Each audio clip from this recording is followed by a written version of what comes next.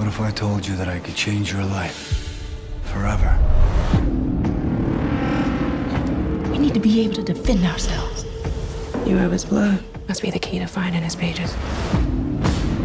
You can't win this game they setting up for you to play.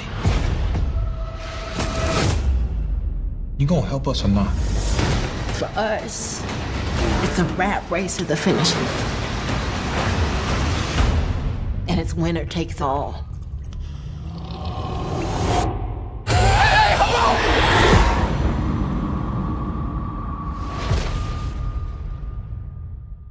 All right, y'all, welcome back to the blackest ass horror show that is out there today. This is Lovecraft Aftermath, the Carefree Black Nerd review over, I don't know, something that hasn't been done or hasn't been done this well or to this degree. A black horror, sci-fi, drama, melanated, Halloween, any time of the year type show. Lovecraft Country. I am your host, Rain Coleman, and I have a very, very, very special episode today. I have two, not one, but two very special guests.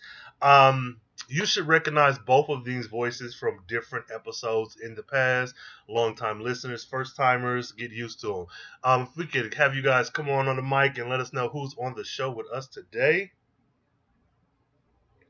I guess I'll go first. My name is Talisa, and I was probably that ghetto friend that was so excited about Insecure. That might be where you heard me, if you heard me before. But, yeah, I'm just a beginner into the sci-fi world, and I really got intrigued with the Lovecraft show, and now I'm all in. I'm hooked. So, yes, hello, everybody. I'm Jupiter Julep 24. I think you may have heard me on, what was it? Also do a few podcasts on wrestling, specializing in women's wrestling and black wrestlers. Okay. Well, thank you both very much for joining me on this episode today. Look, I've been sick and tired of hearing male voices on all these shows, and now all of a sudden, the last two episodes. Okay, so I'm happy for this. So for those of you out there, we are on episode 4, entitled "A History of Violence." Letty confronts Atticus about his plan to return to Florida, in searching of the missing pages to a crucial text. Letty, Tick, and Montrose head to Boston with Hippolyta and Diana along for the ride. Additionally, Christina is white womaning it up in most of the episode. Woo! Okay. Let's get some general thoughts. Like, we on episode 4. How we feeling about the series? How we feeling about this episode? What's happening? Well, for me, I guess I'll go. First off, the depth of these characters is like mind blowing. I feel I'm so connected to everyone in such a little bit of time. It kind of just I don't know. I'm at a loss for words of like just how much I'm loving the show. And I'm a person who like covers their eyes during scary movies. I'm like singing "It's a Small World After All" while someone's getting killed. So the fact that I'm able to like thoroughly enjoy this, like I've said, like I need to watch this show over and over again to make sure I'm not missing anything, any Easter eggs or anything that might be in the show, just because I'm all in. So that just talks about how excellent the writing is. And I haven't read the book, and everyone keeps saying read the book because it's good. But just the blackness and the storyline and the layers that's in there, I'm all the way in. So, yeah. Okay. Newcomer. Well, welcome, new nerd. Happy to be here. JJ, what about you? How are we feeling about episode 4 so far, or the series so far? Oh, it speaks to me on a lot of levels. So I'll start with the series as a whole. I am a sci-fi horror person. I'm an inappropriate laugher. So in episode 3, when the head came off, I was like, oh, okay, it was funny to me. But, in context, I'm a child of the 80s. So the adventure movies, the the sci-fi, the horror. I was watching everything but Pet Cemetery. That's the only thing I ain't do. Okay. And that's only because I love animals, and I had so many of it that freaked me out. But everything from the Indiana Jones to the Goonies to Critters, I was watching all of that. So the first 5 minutes of episode 1, I was like, oh, I'm home. Yeah. Also with this series, I love literature, and I jokingly said to you, Rain, that this was like reading Rainbow. Take a look in a book, yes, and everything is here. So it added to me. The series adds to me different books that I don't necessarily read or have read or thought out in the past. So even when I'm in my thinking of the book of the series, I'm wondering, okay, well, they mentioned this book for a reason. Yeah. So what parallels are in this book, or that show up in the show, and then let's add some blackness to that. In terms of this episode, again, I love the Mummy movies and Indiana Jones. So and the Goonies. So it was speaking to me. I like the Goonies. The Goonies as a movie, I think, aged better to me than the Mummy and Indiana Jones. Because as I got older, I was like, wait a minute. Yeah. No business taking that stuff. I can't really enjoy, the search for the MacGuffin when I realized that, no, you act like it's discovered when all the natives knew where it was. Come on. Yeah, colonizing. Come on. Yeah, like, it's kind of let that stuff be. So it kind of took away from my childhood enjoyment of it. But, and the Goonies, not so much. I mean, it was pirate treasure and stuff like that. But, yeah, so I enjoyed this episode. I am looking at each episode as an anthology. Yes. And as a genre. So, with a connective tissue. And so I can enjoy it saying, oh, so we had a horror episode. Oh, so we had the adventure episode. So now I'm looking forward to a romance episode. Now I'm looking space. I'm looking for space. The outer space episode. Now I'm looking for a real war episode. Yes. So just the different genres of how they can explain places where Black people normally weren't. Yes. And say, okay, so let's take this genre. Let's put Black people. Let's add in, the Sons of Adam, because that gives us a vehicle to just imagine everything. Yeah. And, oh yeah, by the way, it's Jim Crow South. And let's see where it takes us. So I'm all in, and I enjoyed this episode. Look, you are speaking to the choir. Piggybacking off of something you said about books and literature and blackness, one thing that I really appreciate about this series is it feels as if it's making up for lost times. Like a lot of the books, pretty much all the books that are featured on the show are zero to no blackness. But it speaks to a lot of our Black experience. I don't know which show it was, but I mentioned how my sense of humor has been shaped from Martin and Living Single, but also Murphy Brown, Friends, Seinfeld. So it's like we are kind of reclaiming this space, or maybe bringing it to light, this space that we occupy where a lot of historical and what is considered great works of fiction have us as either a magical Negro or downtrodden slave or not existent at all.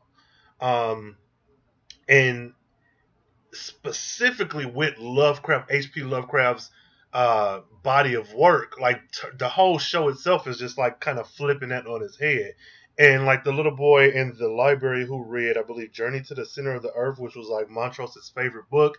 It's like you're taking real life books. You're not creating books outside of Sons of Adam, but even that's probably based off like a Masonic something probably.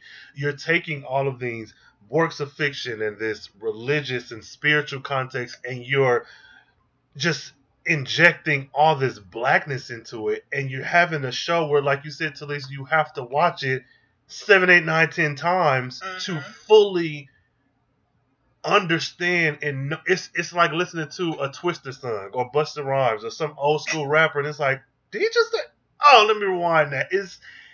I fucking love it. Just long story short, I love it. And this episode was the hardest one for me to watch, and not like it was difficult. It's just everything else was like, okay, I'm with it. I'm going with the flow. This felt like With this drama between Montrose and Atticus and everyone else, and the treatment of Letitia, this is probably the hardest one for me to have watched, especially with the ending. Woo!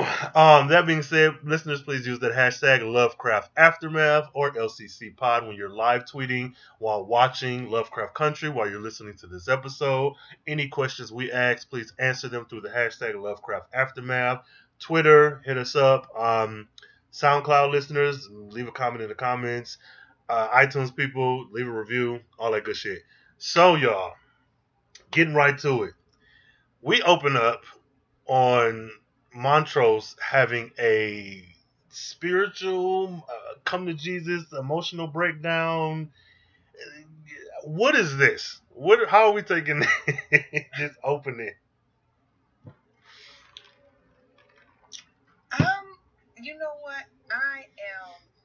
I guess, well, it's hard not to think about that beginning scene, and then once you see the whole episode, to kind of see how his mind was working, although it was a twisted method. But you know how they say, what's the saying, like when it says drunken equals sober thoughts or something like that? Drunk mind, sober thoughts. Yeah, so in his mind, I feel like he was like, let me get rid of this thing that is destroying my family. It killed my brother. It's got my son spinning on his heels trying to figure things out. If I just destroy this book, then everything will go back to normal while you're drinking, which is never a good idea to make decisions while you're drinking. Well, something detrimental like that. Yeah. So it's hard for me to, at first I was like, what is he doing? Why would he do that? But then it's like, in his mind, that's what he thought he needed to do to protect his family and his son. And although they have this kind of strained relationship, he's like, it's just his way of protecting him without consulting him on how he felt he needed to be protected, if that makes sense. Yeah, no, I see it. Oh, go ahead, JJ. I'm sorry.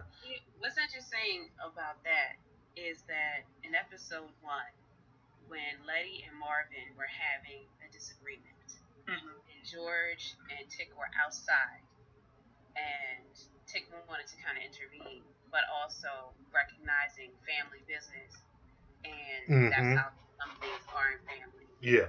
And Tick says to Uncle George, why didn't you protect me? And protect him from what? Or from whom? Well, from Montrose. So he is someone, I mean, to me, if we're going to talk about horror or monsters, he is a monster in Tick's life, from whom Tick needed protection.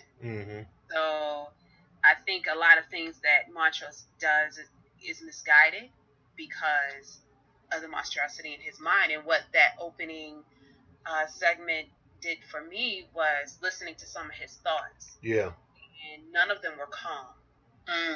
All of them express some level of violence, which is a hat tip to the title of the episode. And so if all of your thoughts, sober or not, don't show peace, how can you give peace? That man is in a constant state of unrest, kind of jumping around and getting ahead, but I've been very aware that Montrose is queer. I don't care what way you look at it. This man is queer.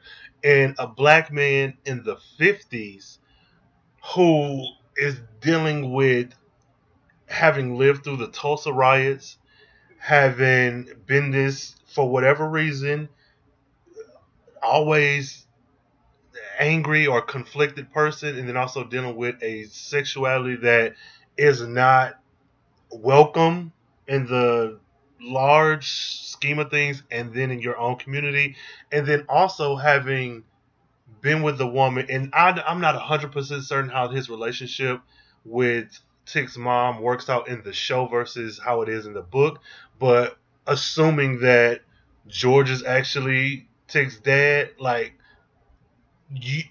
do you hate Atticus because you've always known, or is it really something about him on his own. He's fighting a lot of battles that even in 2020 would be a lot to deal with. 1954, 1955. Didn't one of those, like, the voices in his head was like an angry voice almost saying to him, "Get that flower out your hair"? I think so. And so, I mean, it's hard because Black parenting, right? Where it's I know that I heard in my life, "I'm gonna beat you so the police won't." And so, if in the ways that we parent and try to prepare our children for the realities of the world, and maybe his father, Montrose's father, saw something in him, like what you're saying, like it's hard enough you're Black, you want to be gay too. Yeah.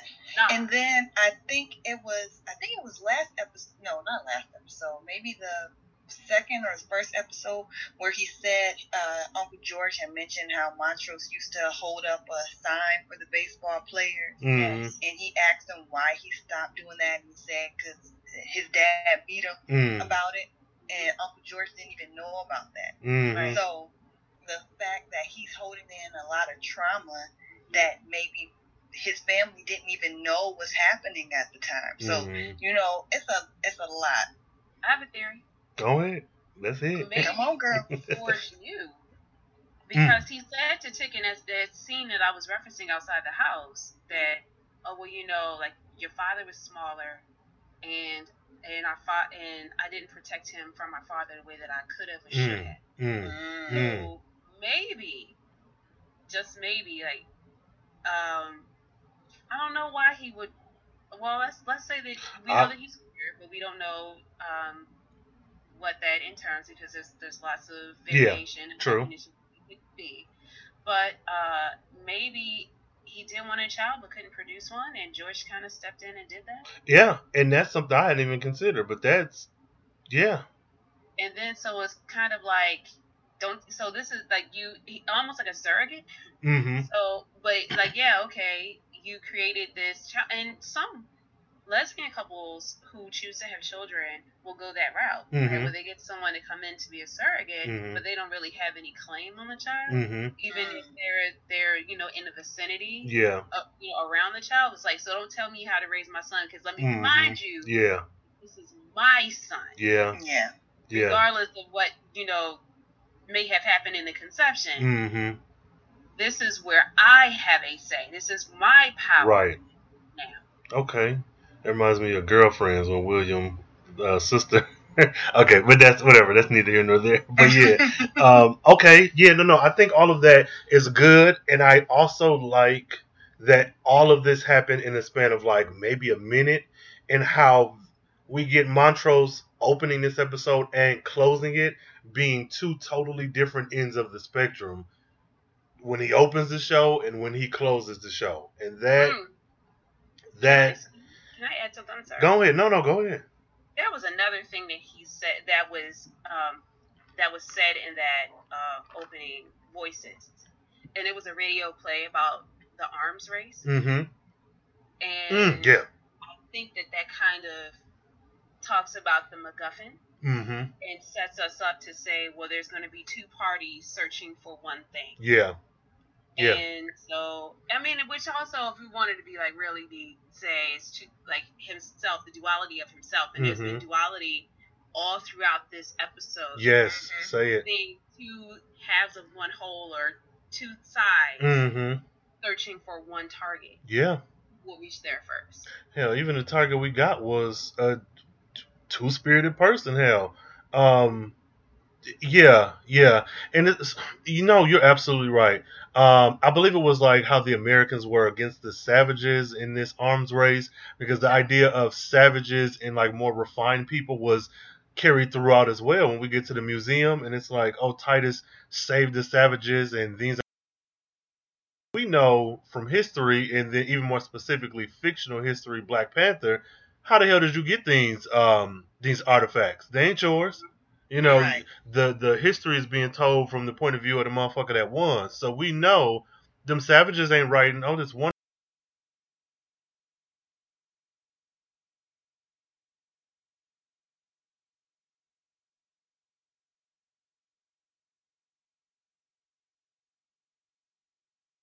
I didn't put words to that. That this whole episode has, yeah, been. We have two more. I have two more. Go, no, come on, keep them coming. In her job for Marshall Fields, Mm-hmm. when she comes in, so she was in an arms race with another what she called another color girl, Mm-hmm. and when she saw that, oh, somebody beat me to it, there was an implosion, Mm-hmm. which ended in, well, fuck you too.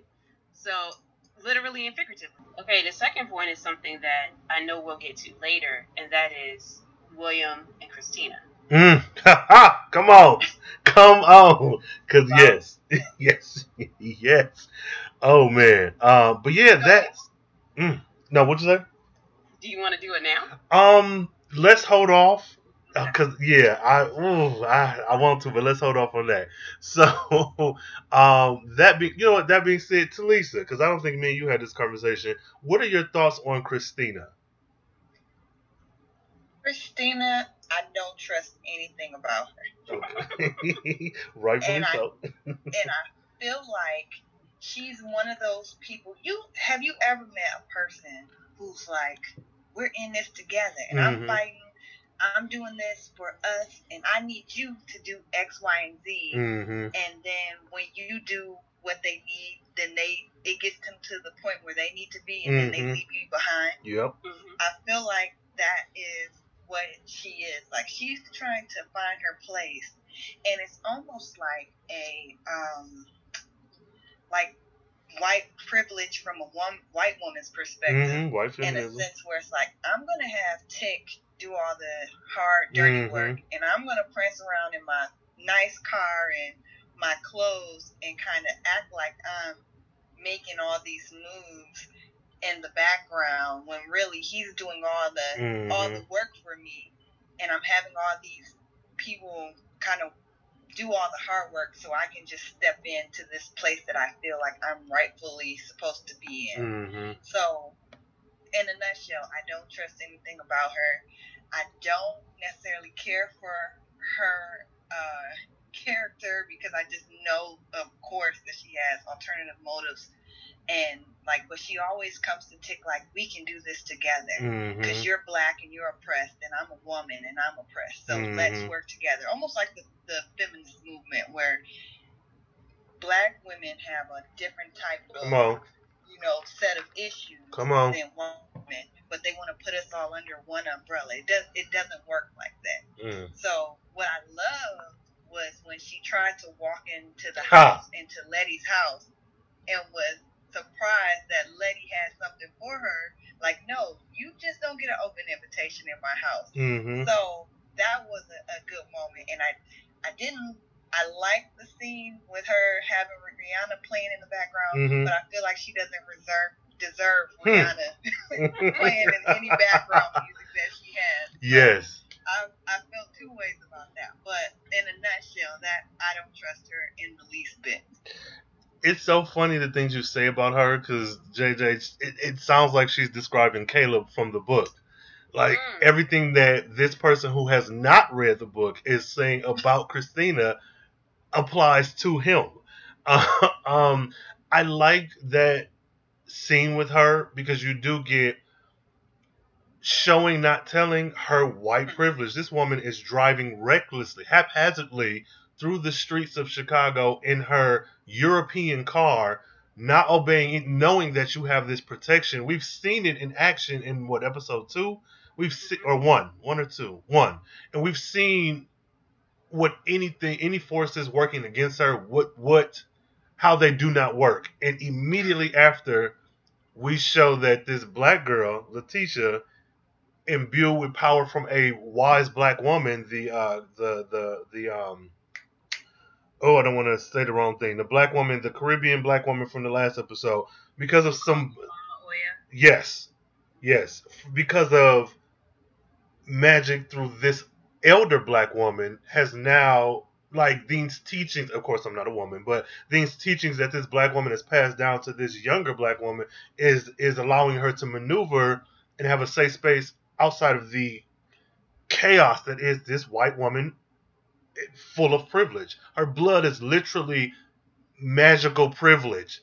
Like, and the other thing is, she is relishing not only in the magic that she has gotten from the Sons of Adam, but also the magic of her white skin and the magic of her money. Because we know that they're rich, but in case we had any doubt, she let us know. We wouldn't mess with the KKK because they're too They're poor. poor. Yep. Mm-hmm. And so her recklessness is, and I think is a symptom of that. But then also when she was playing with the children, she was carefree and joyful because she literally has no care in the world At all. Yeah, and really the cares that she has, to me, come from boredom. Well, I won't say boredom because if you were raised in this and you feel like it's owed to you because you're putting the time, but in relation to everyone else, this is a problem that you're creating on your own. Yeah, your dad didn't want women in the Sons of Adam, but you still reap the benefits from all the work that the Sons of Adam have done. You could just live your life as a privileged, conventionally attractive, wealthy, wizardess white woman and be fine, but you want more power, and that thirst for power is creating your problems. You aren't black. You're not oppressed even in the way that white women in the 50s are oppressed. You have magic. So yeah, no, you're right. Carefree, not a care in the world. Let me play with these white kids and have a good old time. But what's interesting to me is why doesn't she start an organization called the Daughters of Lilith? And so I'm talking a little bit more about William. Yeah. My Lilith theory. Yeah. Okay. Talisa, you were gonna say something? Oh, well, I was just gonna say, I think that I don't think she would do something like that because it doesn't seem as groundbreaking, Like, I feel like she thinks if she can bust through that male wall and be the almost kind of like how Ruby felt about getting the job at Marsha. Marsha Fields. Marsha Fields. Hudson or Marsha Fields? No, it's Marsha Fields. Okay. Yeah, Marsha Fields. And like how she wanted to be the groundbreaker, to be the first colored girl, but her need to be the first colored girl wasn't out of pride, it was out of survival. Like, I know if one person gets it, then no one else will, so I need to be that one. For Christina, it's more of a pride thing than I feel like, or like I want to prove something to all the men. Could you see how her and the cop kind of had that back and forth, where he basically told her, "You're a woman, so I have a better chance. No matter what your lineage is, I have a better chance of getting in this position than you are. So don't forget that." Yeah. So that would be her way of like giving a middle finger to all of them if she's able to do it, or at least that's how I feel. Yeah. Okay. I'm interested in your theory, JJ, because I'm with Talisa on this one. I think for Christina, it's more or less I am the sole one. I think she doesn't strike me as somebody who is like, girl power. Because I'm like, if you, I know there's other women. Well, based on the book, there are other women, white women, who are also in this realm, but I don't know. And also with her being, which let me say this, with this being a gender bent Caleb, JJ, I don't think that's the case. I don't, because if I'm remembering correctly, I think we actually get to see Caleb. I could be misremembering, it could be a false memory, but I think we get a brown-haired Caleb sometime before this series is over. I feel like I saw somebody who kind of looks like Zac Efron-ish with brown hair and a pea coat on. Now again, I could be wrong, but I feel like we get a Caleb in this show. But I'm gonna leave that there. But that's completely interesting because I did not know that. I think we do. Well, the only way that Okay, so are we talking about the theory of? Oh, come on. That's fine. Let's get it. So I did, as I said, I read the book, and when there was no obvious Caleb, and we got a Christina, Mm-hmm. I thought, But the thing about William and Christina that struck me were their looks, Yep. because that's an awful Targaryen look they got on. Come on. Come on. Where it's something that it seemed very genetic, Mm-hmm. but because Tony Goldwyn's character, I forgot his name. Yeah, Sam. Like he had it as well. Mm-hmm. Where I thought that if you had a male that is carrying those genes that he could overlook Christina for, then he would. Come on. But he's not. So then, who is he? And then when we saw, because two people said like, "Oh, who are you?" Essentially, he knew an awful lot about the house and the history. George asked a question, and then when William said, "I'm not the butler," she's like, "You're not the butler." Lady said, "You're not the butler." So now we know that he's not the character in the book who is the butler. Yeah. So then, who is he? Mm-hmm. And then I thought, well, so at first I was thinking that he was almost like a creation, a Frankenstein. Mm-hmm. That Sam or someone tried to create something. So almost like in episode 3 where we saw those creations. Yeah. Mm-hmm. The At black first I people. thought he was trying to create a male. Mm-hmm. Besides Tick, Mhm. that would have a blood to be able to do it, and maybe even sacrifice if need be. That's what I thought he was at first, until I realized, wait a minute, you don't see those same people in the same room at the same time. Come on, Superman Clark Kent. Yeah, so I was like, because I knew that it was kind of similar, and the thing with Lilith, they talked about Eve, right, and they have an issue with Eve, and they said, and even this week's episode, Eve fucked. Eve, like there was monsters, got some right? And I thought, but there's another literary biblical, but that's not in the Bible, but it is in Jewish lore, and that's Lilith. And what did Lilith do? Create monsters. Come on. Yeah. Okay, I'm not gonna be able to sleep at night with that theory, because now that makes all the sense in the world. Yes. Well, yes. but I can now but now I'm thinking a little bit. Well, I think they may be the same person, but even before, so there we go with the duality, right? So I can see why Christina would want the sons of Adam instead of creating her own, because if she's the same person, then why recreate something just for women? Right. When I also have this male side, and I can just take this one. But it also talks about, some white women's petulance. Well, I have what I have, but I also have what you have. Give it to me now. But going off of your Lilith theory, if we fast forward to William and Ruby getting it on, because we know that we're not just pulling from Christianity, we're pulling from occult and other religions and spiritualities. Is he not the monster she created? Like, you see the brand on his chest, because it's not a tattoo. Yeah. That's a brand. So is she a shape-shifting monster? Is he the monster she created? Because I feel like if we're going with the idea that William and Christina are, in fact, the same person, what other forms is she able to take on? And what is her actual form? And the other thing about Lilith was that she was created from the same clay as Adam. So she was Adam's equal, which is because she did what she wanted. Yeah. That's the reason why God created Eve from Adam's rib. Okay. See, I was unaware. I was unaware. Go ahead, teach me. Let's see. My Catholic school upbringing is coming out. So I'm wondering about the creation of, like, okay, do I create William to be my equal, like, of me, like part of my flesh and clay? So it would be interesting, because they are alchemists and they do experiments and they use it in science. So it would be interesting to figure out. You know what? That being said, what did she say last episode? She said I forget what she called them, but pretty much one white family would be lucky to learn one spell. If her daddy did the the immunity spell, is that her one spell that she learned?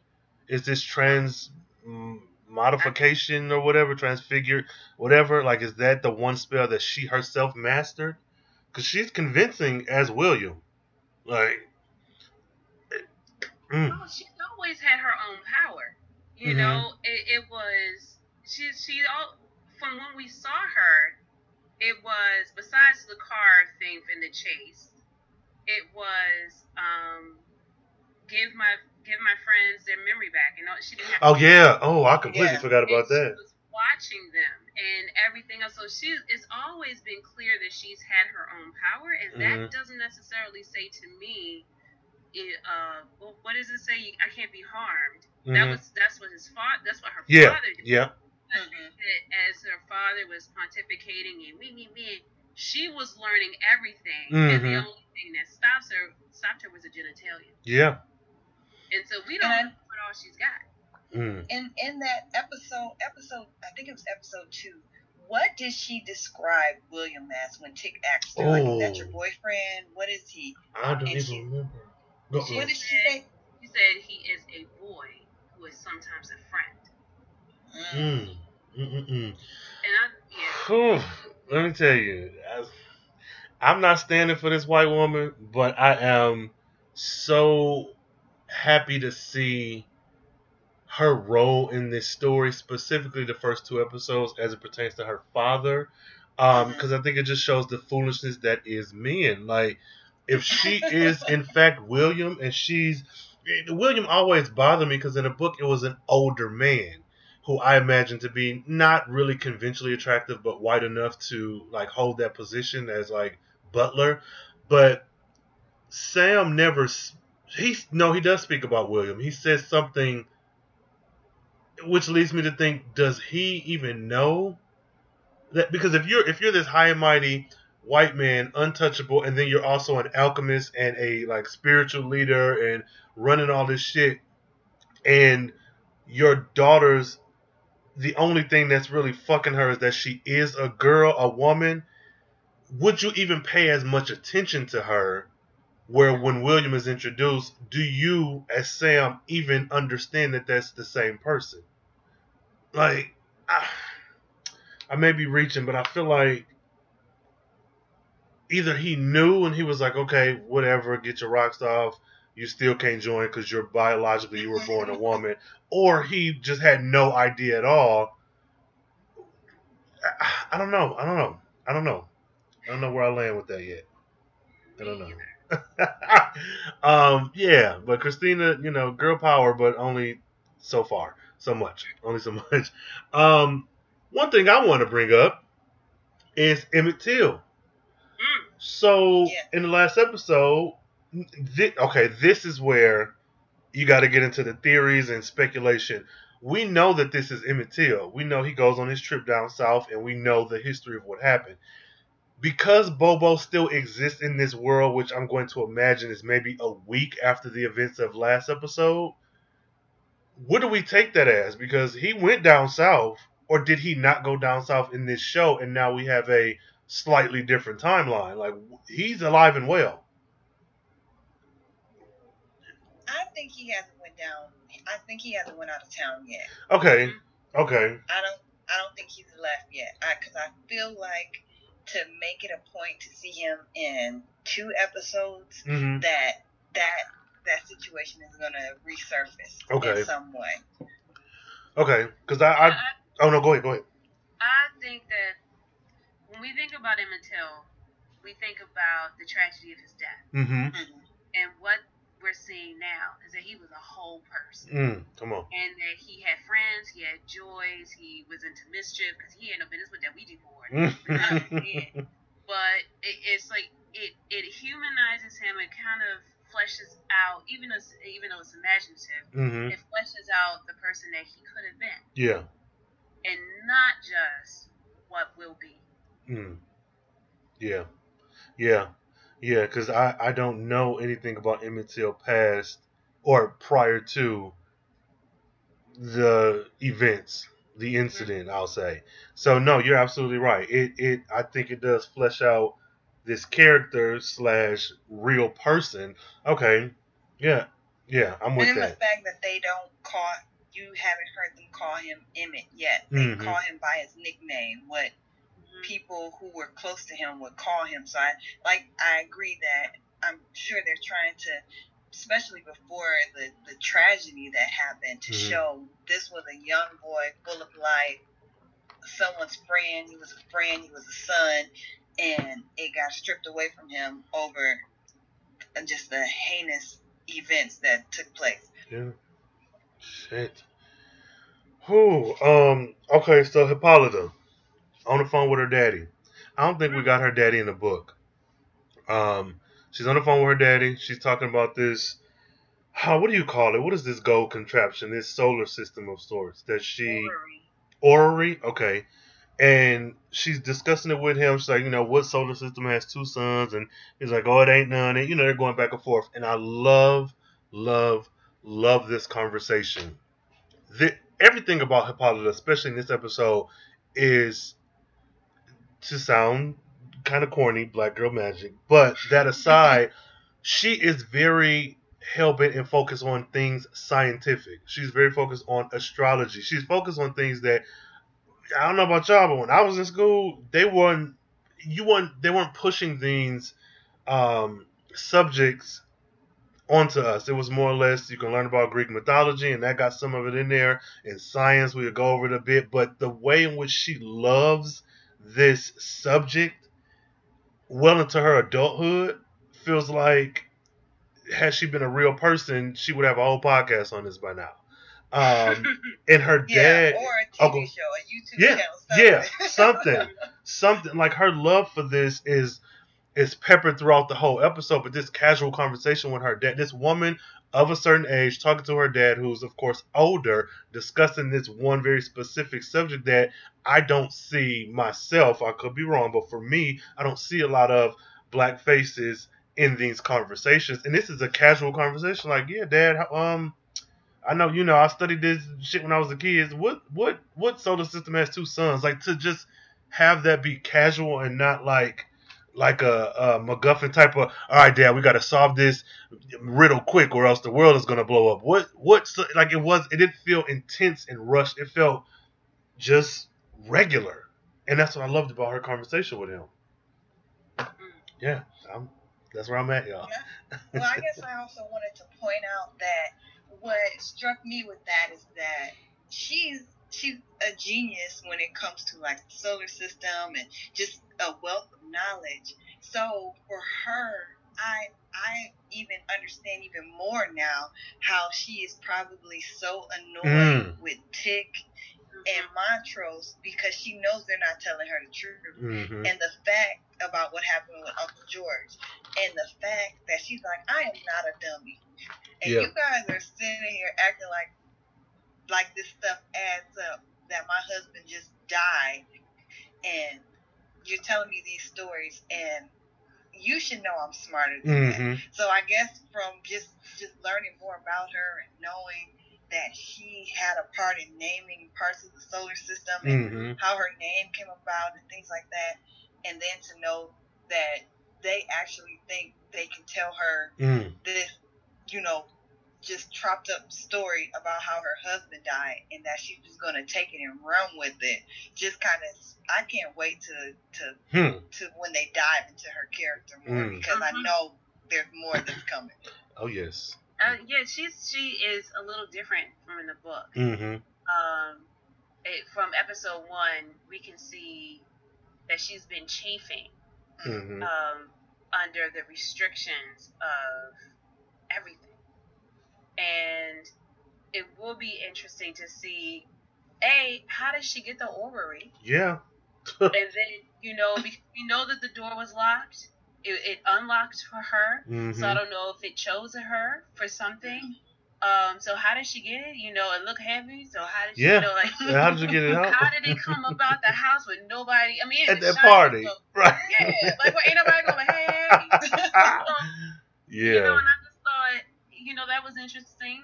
And so, the other gentleman, when she was on the phone with her father, said, well, every locked thing has a key. Yep. So I am thinking that she is the key because there was a locked room that opened when she was around, and now she has it. So I do think that. I don't really know. Oh, and we did get her father in the book because Black parenting again. Her mom was thought that she had her head in a cloud and she needed to be more realistic. Oh But her yeah. father encouraged it. Yeah. And so when that naming contest was in the paper, That's you right. Father, right. like mailed it off for her. Yeah. Okay. So that's how they bonded. I think that's how she got her name, and then with Diana or and things of that nature. So it is in her. It is a bonding time. So and it's good to know that she has somebody who values her intelligence, and she can bounce ideas off of. Yeah. And it's a shame that Tick didn't get it from George. He wants to say something, but then you have Montrose like, nah, because what and then there's the truth of that though. What can she do really but get herself into trouble? Yeah, like you doing, Tick. Which is what she's about to do with that Artem. So it would be interesting to see what she encounters because they got rid of the sheriff and some of his other people, but we all know they come a dime a dozen. Yeah, for sure. One may be gone, but Christina's not there to use her undue influence. We didn't really get a lot of the town and the townspeople to know and see what they would do and what she might run into. Yeah. So it would be interesting to see, where, like you said, like where that journey goes for her and what it unlocks. Because in the previews, the things that we have seen. Come on. Interesting. Oh my gosh, yeah. So I mean, that's the teaser for me. It's like, come on, we're gonna get to the bottom. And also, Diana. Yeah, and that's what I'm about to say. She's along for the ride. She's there in it. So, oh my God, this friggin' show. Yeah, I'm with you on. Go ahead. There's only one person who I don't want to see more of, and that's Tree. Just drop that ain't shit right on off. Yeah. Oh yeah. I hope he stayed wherever he was at. In Boston, leave him there. Lying. Yeah. Lying. It seemed like he's only there to antagonize and to give information that we probably could have some of us have come to on our own, but you can see through the course of the show. Like his added comment about Montrose, I don't think was needed. No. Because I feel like we would have got it. Like it makes like all the clues are there, and if they're gonna drop more before like the official announcement, or even if there is, they may not ever officially say anything. But we didn't need him. Yeah, we didn't need him. You know what? He plays a role for me. The role of further expressing that all black people are not a monolith, and not all black people got along just because we was black. Yeah. And to see somebody where we knew within 2 seconds of Tick going into the bar and how he's like, oh no, with Tree and with Tree smirk, we knew he wasn't shit. Yeah. And for me, I thought it was because he said, Coke bottle, that he was more or less a childhood bully. It's kind of what I thought it was. And so it's like, I ain't got time for you, and your shenanigans. But you can clearly see, what type of person he is. So if you're not for me, then I'm going to knock you down a peg. And so, like, that was what he did to Letty. Yeah. Oh, Letty's not checking for me. Okay, so I'm allowing my dick and essentially call you a hoe. Yeah. And then Tick, he approached her in a way that was, what she said she don't regret it is what she needed at the time, but clearly they talked about it because he told her.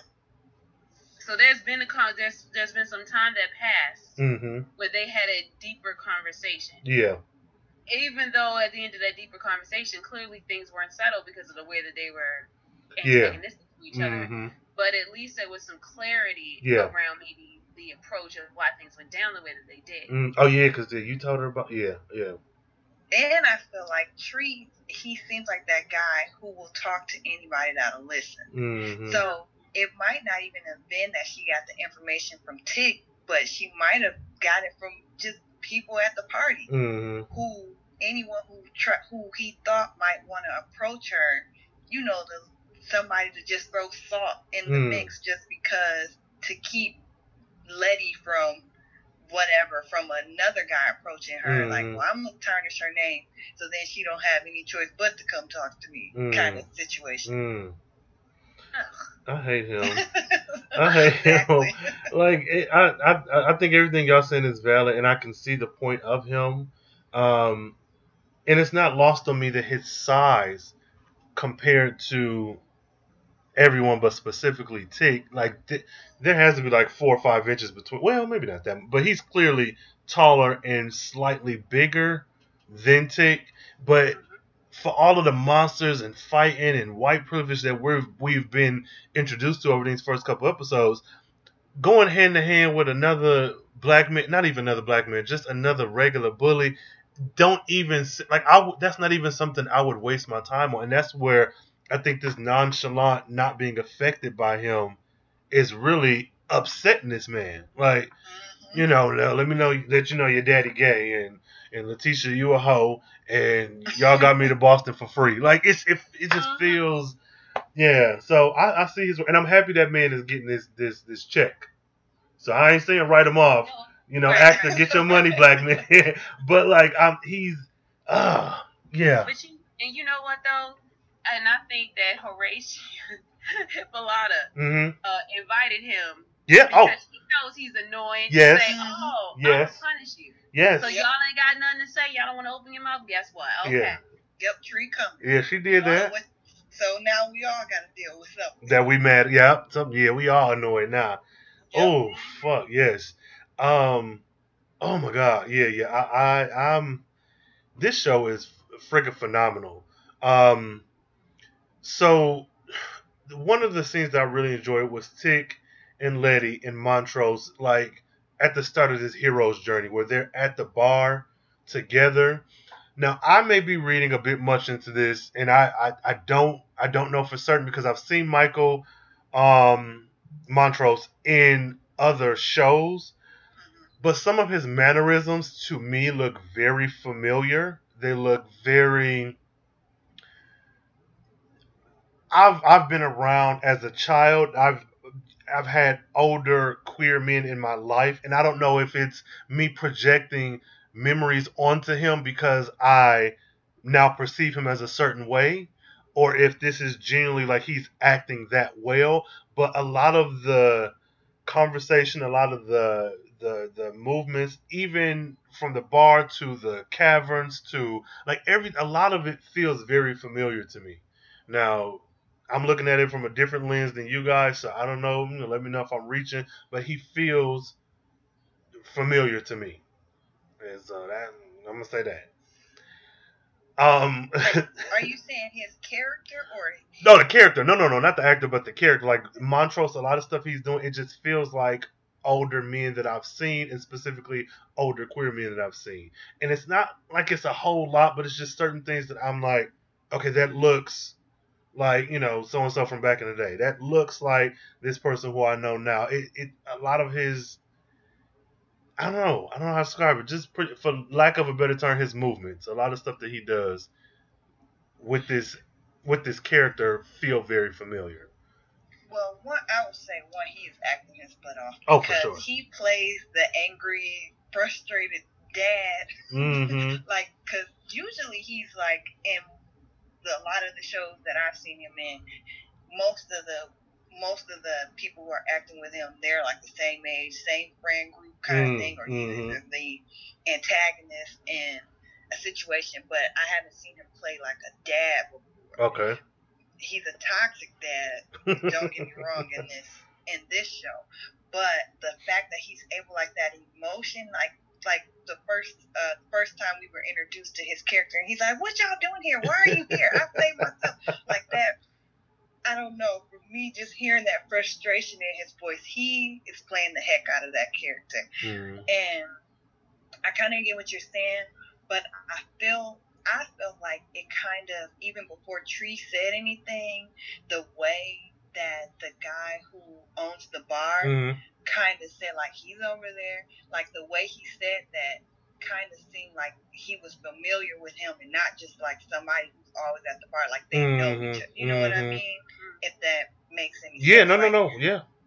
Like I kind of picked up that vibe, and then I feel like when Tree said that, that was kind of like if you heard it, that was confirmation. You know? Mm-hmm. Ooh, JJ, what you think? I guess for me, when I see Montrose, I see the carrier of secrets. So that could be one of his secrets. The paternity could be another of his secrets. Oh yeah. But the greatest secret that I have is, why was he doing research? Come on. Isn't it like Tick's mama's family and her people? And the question that and from that research is, did Christina find come on. Montrose, or did Montrose find Christina? And then like going to that, like we saw the chains on Montrose, but we ain't see him in prison, and he ain't look like he was missing no meals. Yeah. He didn't really look all that dirty. So do we really think that, like, what was he really doing there? And was he really in prison? Because they shown enough, everybody else was treated really well, right? So he was literally a guest until Tick got there. So why would he then be, for what we're being shown, why would he then be imprisoned in that way? I got a theory. And when there was a choice of who to shoot, it wasn't him. I got a theory. He burns the book. And then we got the end of the episode. Let me tell you, I believe it's his bloodline and not Tick's mom that is imbued. That's what I think. Because for all the changes that they've made from the book, yes, I think the mom is the granddaughter or daughter of the slave who ran away. I get that. But I feel like because he is searching, and for everything that you just said, he was in Artem. And I think George stumbled upon or got access to this book that maybe Montrose was looking for himself. Or I think Montrose didn't get as far in the spiritual text and whatnot. We all see how hot-headed he is. He probably said something to piss these white folks off and they didn't throw him in the basement. But I think that the bloodline is his. And I say that because I think everything you said, everything I just said, and also because Diana is a girl in the story where she was a boy in the book, she would be the official last heir of that bloodline, because now we know George and Montrose are full-blood brothers and not half-brothers. I think it's their bloodline and it's not his mother's. Now, that's just me. That's what I'm thinking.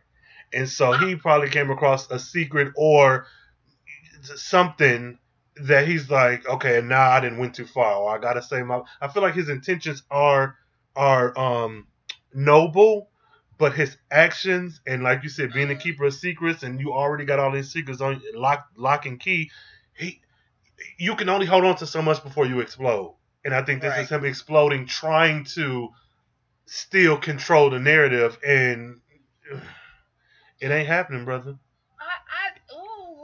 Come on. Okay. If it's the Freeman bloodline, right? Then why is Tick so special? Because he's the boy. He's the boy. He's the last boy. Because only Tick and Diana, there's not other children, and Diana's a girl. And just like Christina is more than qualified for the Sons of Adam, but she's a girl. So. But so was Montrose and so was George. Yeah, so but you got two men. Why Tick? Well, yeah. I don't know if it's skip a generation. I think maybe he's young and more. Because by that logic, why not Sam? Like if we're gonna do a ritual, like any story, when you got to sacrifice a virgin, it's always a young girl. If it's some kids being slain somewhere, you're sacrificing young people. I just think that just by nature of him being young, fit, and healthy, he can survive whatever more than George and Montrose would have been able. Yeah, George is dead. And with that being said, I guess now they're causing the question. Maybe Tick is actually Montrose's son, because like you said, they shot. Sam shot Letty, and he shot George, but did not shoot Montrose. Well, okay, I want to push back on that. Come on. Okay, so why not Sam? I think they were talking about sons of sun. Mm-hmm. And so Titus, who spelled his blood, did it, like for of the males of his seed. Mm-hmm. And so his seed was the enslaved woman, Tick comes from the enslaved woman. Mm-hmm. Okay, and then that we saw guide him through. Yep. All right, I think her name was Hannah. I think so, yeah. But why not Sam? Because I think that Sam may come not directly from Titus. Mm-hmm. So I think he may be like a son of Titus's brother. Okay. Yeah. And so, but Titus ain't spelled all the birthrights. He spelled his direct bloodline. Yeah. So from him, so he is the son of the son. Because Titus, the enslaved woman who escaped, and then she who had she a gave baby, birth to, and then that baby's baby, and then that was the mom. I think that was Ada, and then it was him. So as a Braithwaite, Sam was able to get some of it. It's kind of like, well, why does he have Christina around? Because Christina's usefulness is the fact that she can produce another Braithwaite. So I think that, but Montrose, he has this thing. Well, we don't really know yet because that's a secret that he's carrying. I will say this, and I hate it in the book. It was real clear what Montrose's bloodline was. A little something called the Book of Ada. And that I went back and reread that story today because the Book of Ada, that whole storyline was this episode. Yeah. And why they did what they did and some of the changes. But I think that Montrose, we knew that he was obsessed with finding out who his wife's people were. And it was something that she never shared with Montrose, probably because, look at him. Right, crazy. So in the book, she did tell Tick. In the show, she told George. And so it was enough for them to realize in both instances, leave well enough alone. Yeah. It wasn't enough for Montrose, which could be this was a secret from Montrose, and he was like, "No, I got to know." Yeah. So it's everything that he's done. Like you don't. He asked Tick this episode, "Where did I go wrong with you? You never do what I tell you to do, or what I expect you to do." And so he only came because he realized what he say about Letty and Tick, foolish and crazy go well together. He said those two clowns are going to get themselves in trouble. That's right. So maybe if I come, I can mitigate it. But also, Tick carrying the blood may also be able to pull down authority or something that I'll have no control over unless I'm there. So I don't think it was altruistic at all. That's the secret, though. It's like, what came first? Did they find you or did you find them?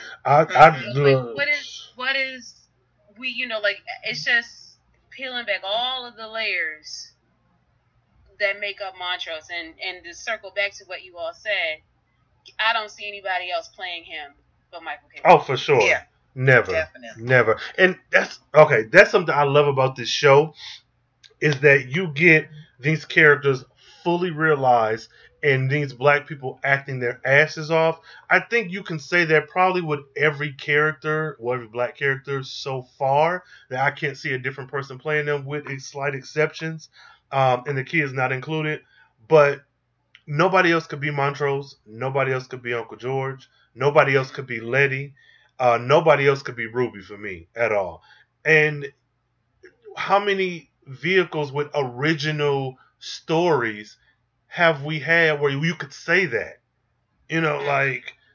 we have, rest in peace, we have T'Challa and we have Chadwick Boseman, and you have that kind of sort of line of things, but then that's relatively new. That's 2018. Like, what other show can you point to and be like, oh, nobody can play this character? But I don't know. I'm rambling.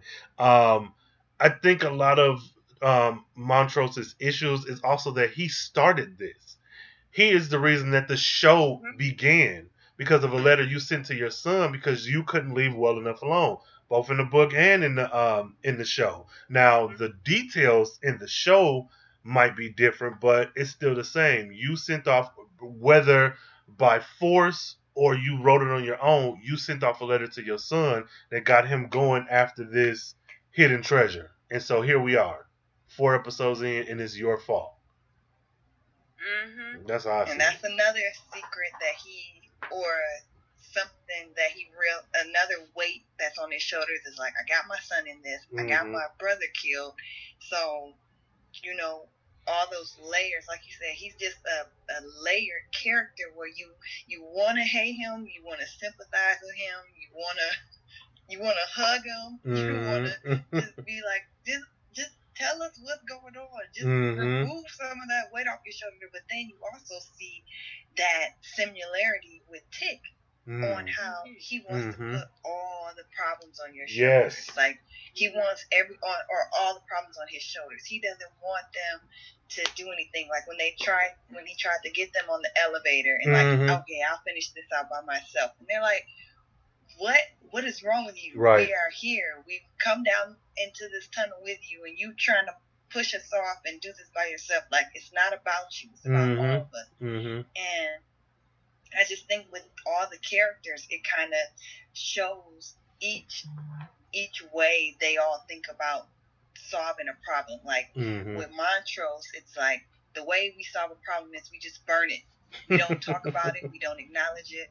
We go on about our day. We bury our problems. With Tick, he's like, if I have a problem, I want to handle it myself. I don't want any help. I'll figure it out, even if it takes me longer. And even if I could ask for help, I'm not going to do it because that's the way I solve a problem. And with Letty, it's more like, no, it's a community issue. We all have a stake in a problem, so let's try to fix it together. And I think they kind of show in this episode especially how you have to depend on everyone in your team and pull from everyone's strength to kind of get something accomplished. Because at the end, even though Tick was the one whose bloodline opened up the gates to get the letter, or I can't think of what it's called, but even though he was the one to open it up, it was Letty who had to swim back and go get it. So it's like, what would have happened if I didn't go? We would have drowned. So I think that was just something that I kind of picked up on in the episode, that they're just showing how everyone had their own mindset of how to solve a problem. Yeah. I think that listening to you, I think that if I put aside the fact that I think Jonathan Majors is fine. Say that. and I let go of that. Tick is super flawed. Oh, for sure. Yes. Selfish. It is, and I am wondering, I know that he has trauma that he carries. I see that he folds himself within himself. And I think that is best expressed by the way that he reads. Yeah. And then so just that opening scene from the first episode, and we had all the amalgamation of all these things that in his psyche, from the war trauma to the Red Woman, beam me up to another Earth, to the Jackie Robinson, right, to the Cthulhu, to all these things, and my kids told me what the flying things were, but I forgot. And I did. And so, but he is also a single child. Yeah. Went to the army. And I think that, and also he probably needed to escape his father's wrath. Yeah. a Yeah. lot, and so he is used to thinking of himself. The same thing that Ruby said about Letty. Yep. and which is why they're just a pair, aren't they? Mm-hmm. And the difference is, like you said, Letty does understand community. I think she understands it differently now. Yeah. Yeah, before I think it was more superficial before, and she was Mhm. more emotions. But now the community saved her. Yeah. And she's calling on those names. And I love that. I love that about her character. I love that, like you mentioned, Talisa, she said, hey, this nigga, he was kidnapped. I died. This ain't just happening to you. Quit acting like it's only happening to you. And It's that, the internal struggle. woo, she dragged me with that. Like, because I myself am flawed in the sense that a lot of stuff I take on my own problem, and I see a lot of myself in Tig because of that. I was raised as an only child. I read books. I consumed art. I got into comics, and a lot of my issues and a lot of the things that I could just vocalize, I had to do it with myself. And so even as an adult, I have to remind myself, no, if you're mad, say that and explain why. Don't sit on your so I felt so offended, but I felt it was right that she said it. Like, you aren't the only person with issues, and magical blood is trumped by resurrected and kidnapped by some white folks any day. Right. So, and then I was just, so yes to all of that. I do want to mention as a quick aside, I think we talked about this, JJ, how I am really tired of Letty being the one. Now, there's a lot that can be said about her station on the show, being a very fair-skinned black woman, and what implications come from that. Where though in the book I think she looks like how she's described in the book. But all that being said, the fact that she's always kind of sent in the battle first, or the one that's taking the brunt or the initial brunt of the danger. Like, even walking that plank, you can make the argument that she's lighter, so she could probably lighter as in weight, so it's probably easier for her. But nigga, all three of us still have to make it across. Yeah, that's what I'm thinking. She should have been in the middle. Now, I didn't like that. Go ahead, speak on it, because Well, for me, I just felt like, why would you send her into something like almost like, you go check it out and you be strong? Like, didn't she just in the first episode, she was the one who had to go run and get the car. Yes. Like, she'd have took enough hits, like, going first. Like, can you men stand in the gap for her? And which they did. Let me not take that back, because they did in the last episode. Let me not go too deep into it. But I'm just saying, for that scene, walking the plank, it was like, it would have made more sense for her to be in the middle, so if something did happen, they could hold her up. But come on, JJ. Were you finished? Yeah, I'm done. You know what? In a way, because they didn't ask her, we're just gonna send you first. I have two ways of looking at that. She's earned it, and they trust her because she's clearly more fearless than the rest of them. Yeah. But the other way of looking at it is, since you want it, it's like a punishment. Since you want to be here, be here. And, because Tick was passive aggressive about that. When they got in the tunnel. Yeah. And he says, I forgot what he said, but then he shined a light in her face like, you. Yeah. And I do think that, so it's both ways. It's a duality again, of looking at it, where I don't like their relationship. I want to like their relationship because they are cute together. Yep. And the fact that, like she said in the first episode, like, hey, I was a member of the Futurist Club, and so they have history, and I think that they could balance each other out a little. But he's not communicative, Mm-mm. He is a little patriarchal. Mm-hmm. He is, you know, I mean, the first time I heard them being responsible, like, that's your girl, is through his father. He ain't never said that. Mm-hmm. Like, it was a conversation that was like, oh no, you know, like, we're in a relationship. Yeah. And we're getting on each other's nerves right now. We have a tiff right now. But that's not what I saw at all. Mm-mm. I'm here because I will not have peace. Mm-hmm. This white woman came to my house. Mm-hmm. What does she want? So you again, this is not just about you. This doesn't just affect you. Right. And so you leaving or you having all the knowledge for you does not negate the fact that she gave me the money for this house, which you knew about and didn't tell me. Yes. Mm-hmm. And so you are leaving me exposed. Yeah. And who?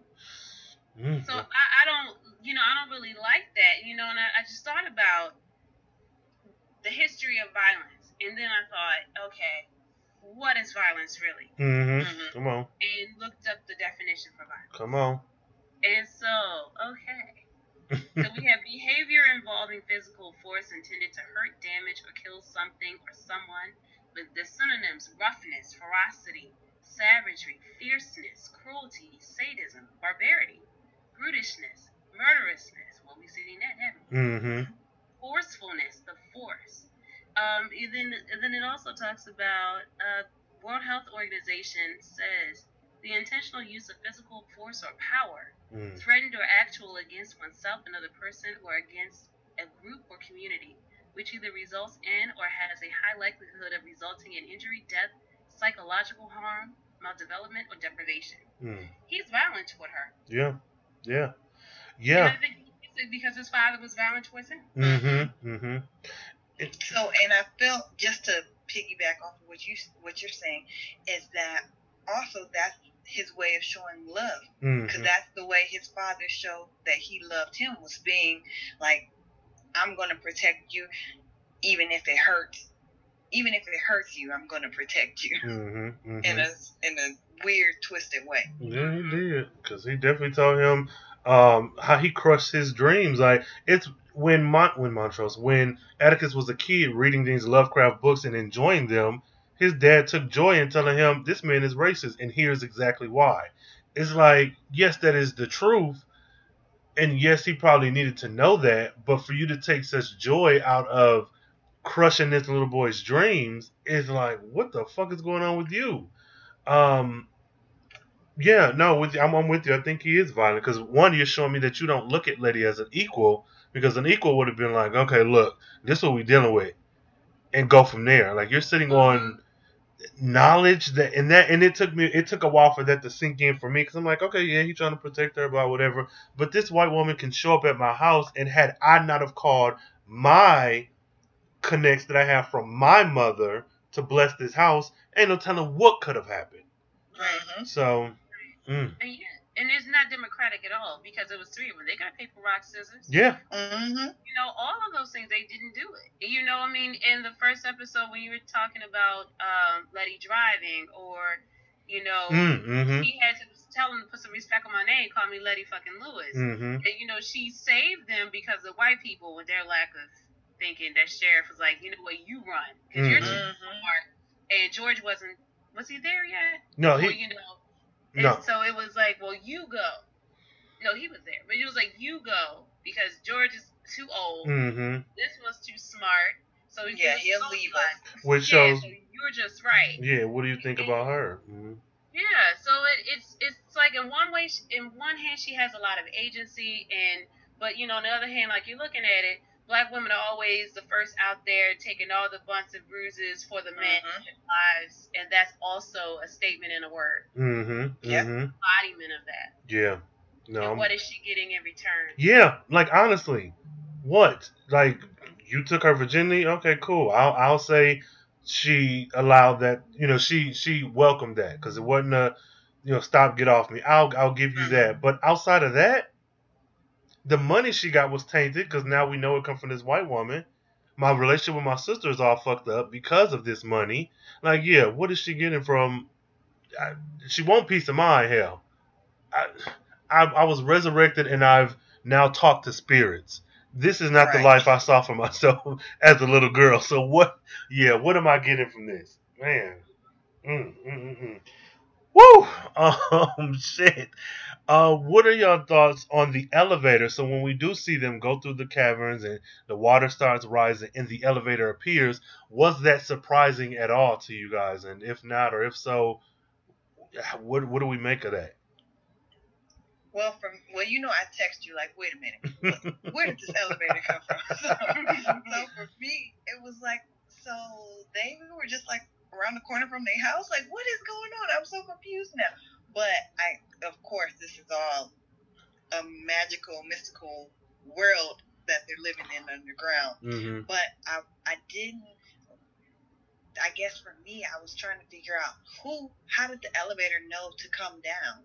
Who pressed, and is that like the ancestors that helped in the last? Because when she seen the body of one of the neighbors that was antagonizing her the whole last episode, floating around in the water, and to know that she didn't put that body there, and then to know that someone is maneuvering this elevator, it's like, I'm guessing that we'll get more information on that as the season goes on. But yeah, I wasn't expecting to see the elevator at all, any kind of tie into the situation that happened towards the end of the scene from last episode. So yeah, it threw me for a loop for sure. I have a question about that for you all. Do you think that the house is fully free of the spirits? Nope. No, I don't. No. Okay. So, because the last week's episode, episode 3, at the end, we did see the elevator go down. So who do you think that spirit is that took those bodies away and put it in that cavern? So Lisa, you want to take that? I can't say that I know whose spirit it is, but I know that it's not of any of the. It's a spirit of protection. If for the people that live there now, it's not. I can't think of the evil doctor's name. Hayward? Was that it? Hiram Epstein. Epstein, Hiram, yeah. Because Christina asked her, how'd you get rid of Hiram when she came to the house? So she knows that the house is now protected. But I feel like there's another layer of protection that Letty is not fully aware of yet. Theory. That is still in the house, kind of orchestrating or covering them as they go through all these different scenarios of just exploring what they need to, whatever they're seeking. So yeah, I definitely feel like there's still a spirit in the house, and I'm just gonna go out on a limb. I have no idea. I could be completely wrong, but I'm thinking that it's got to be one of Tick's, his grandmother, the one that helped lead him out of the castle. Maybe it's some family member on his side that's doing things, because maybe they're more familiar with the order, because they were a descendant of it, and maybe something got tried on. If it wasn't his mother, then maybe his mother's family, somehow or another. That's all tied in together. That's my biggest guess. You give me something. I think. Go ahead. No, I think George. Were you thinking George? No. You continue. I'm gonna give you mine. You keep. I do. Because now that you said that, the Ouija board, yes, which is dead. Yep. Maybe he was going to say something else, but I am here. Yeah. But Diana was like, "Oh, you asshole." Yeah. So I didn't think about that. And with that theory, JJ, if we're doing the an eye for an eye, or with every death is birth or whatever, Letty essentially lived and George didn't, so they could be tied together some spiritual, because we know she can now functionally at least communicate with the spirits. I think that's a really good theory. Go ahead. Now I'm thinking about it. You think George unlocked that door and gave Hippolyta that? It could possibly, yeah. I think it could have been him. Yeah, if he's tied to Letty in that way, and he's the one. I think so. I think so. But I think it was her mother. Um, Mother. Letty's mother. And I only say that because in the book they mentioned her, she wasn't around, and in the show they've mentioned her and how she wasn't a great mother. But just like the conversation from last episode, I think that when Letty made the comment that was my mother was nothing if not thorough or something along those lines, when the ladies put the spell on the house and killed the goat and whatnot. To me, again, I'll repeat this last episode, but I think to me that says nobody who is living this life of magic is what I do, voodoo or whatever, is going to let you play in their face. So even though Letty's mother may not have biologically or through heredity been a spirit communing person, if you're gonna hustle people out of their money and you're working closely with somebody who is in this spiritual realm, I personally feel like that woman wasn't finna let her play. And if this is a close friend who you can call on just because she knew your mother, I feel like her mom, the show might go a different route where her mom is actually alive in spirit form or something. I think George is a better idea, but I had in my head that her mom is the one. But I think that George is probably a better theory Yeah, than I the don't think mom. we're done with George at all. No. Mm-mm. He's definitely going to come back in some way, shape, or form. Hippolyta, she gonna go get her man. I'm gonna say it now. She going to Artem and she getting her man. Period. I don't. Yeah. Or with the orrery, and the time machine, because they said that was the key to the time machine. Oh, for sure. She could go. And if he, and if there was anybody who would understand the cosmos, Yeah. it's her and her father. Yeah, definitely. Oh, if they take us back to episode 1, if she time jump and save her man, well, I am going to lose my mind. But it's interesting. I'm thinking about the two, here we go with the dualities again.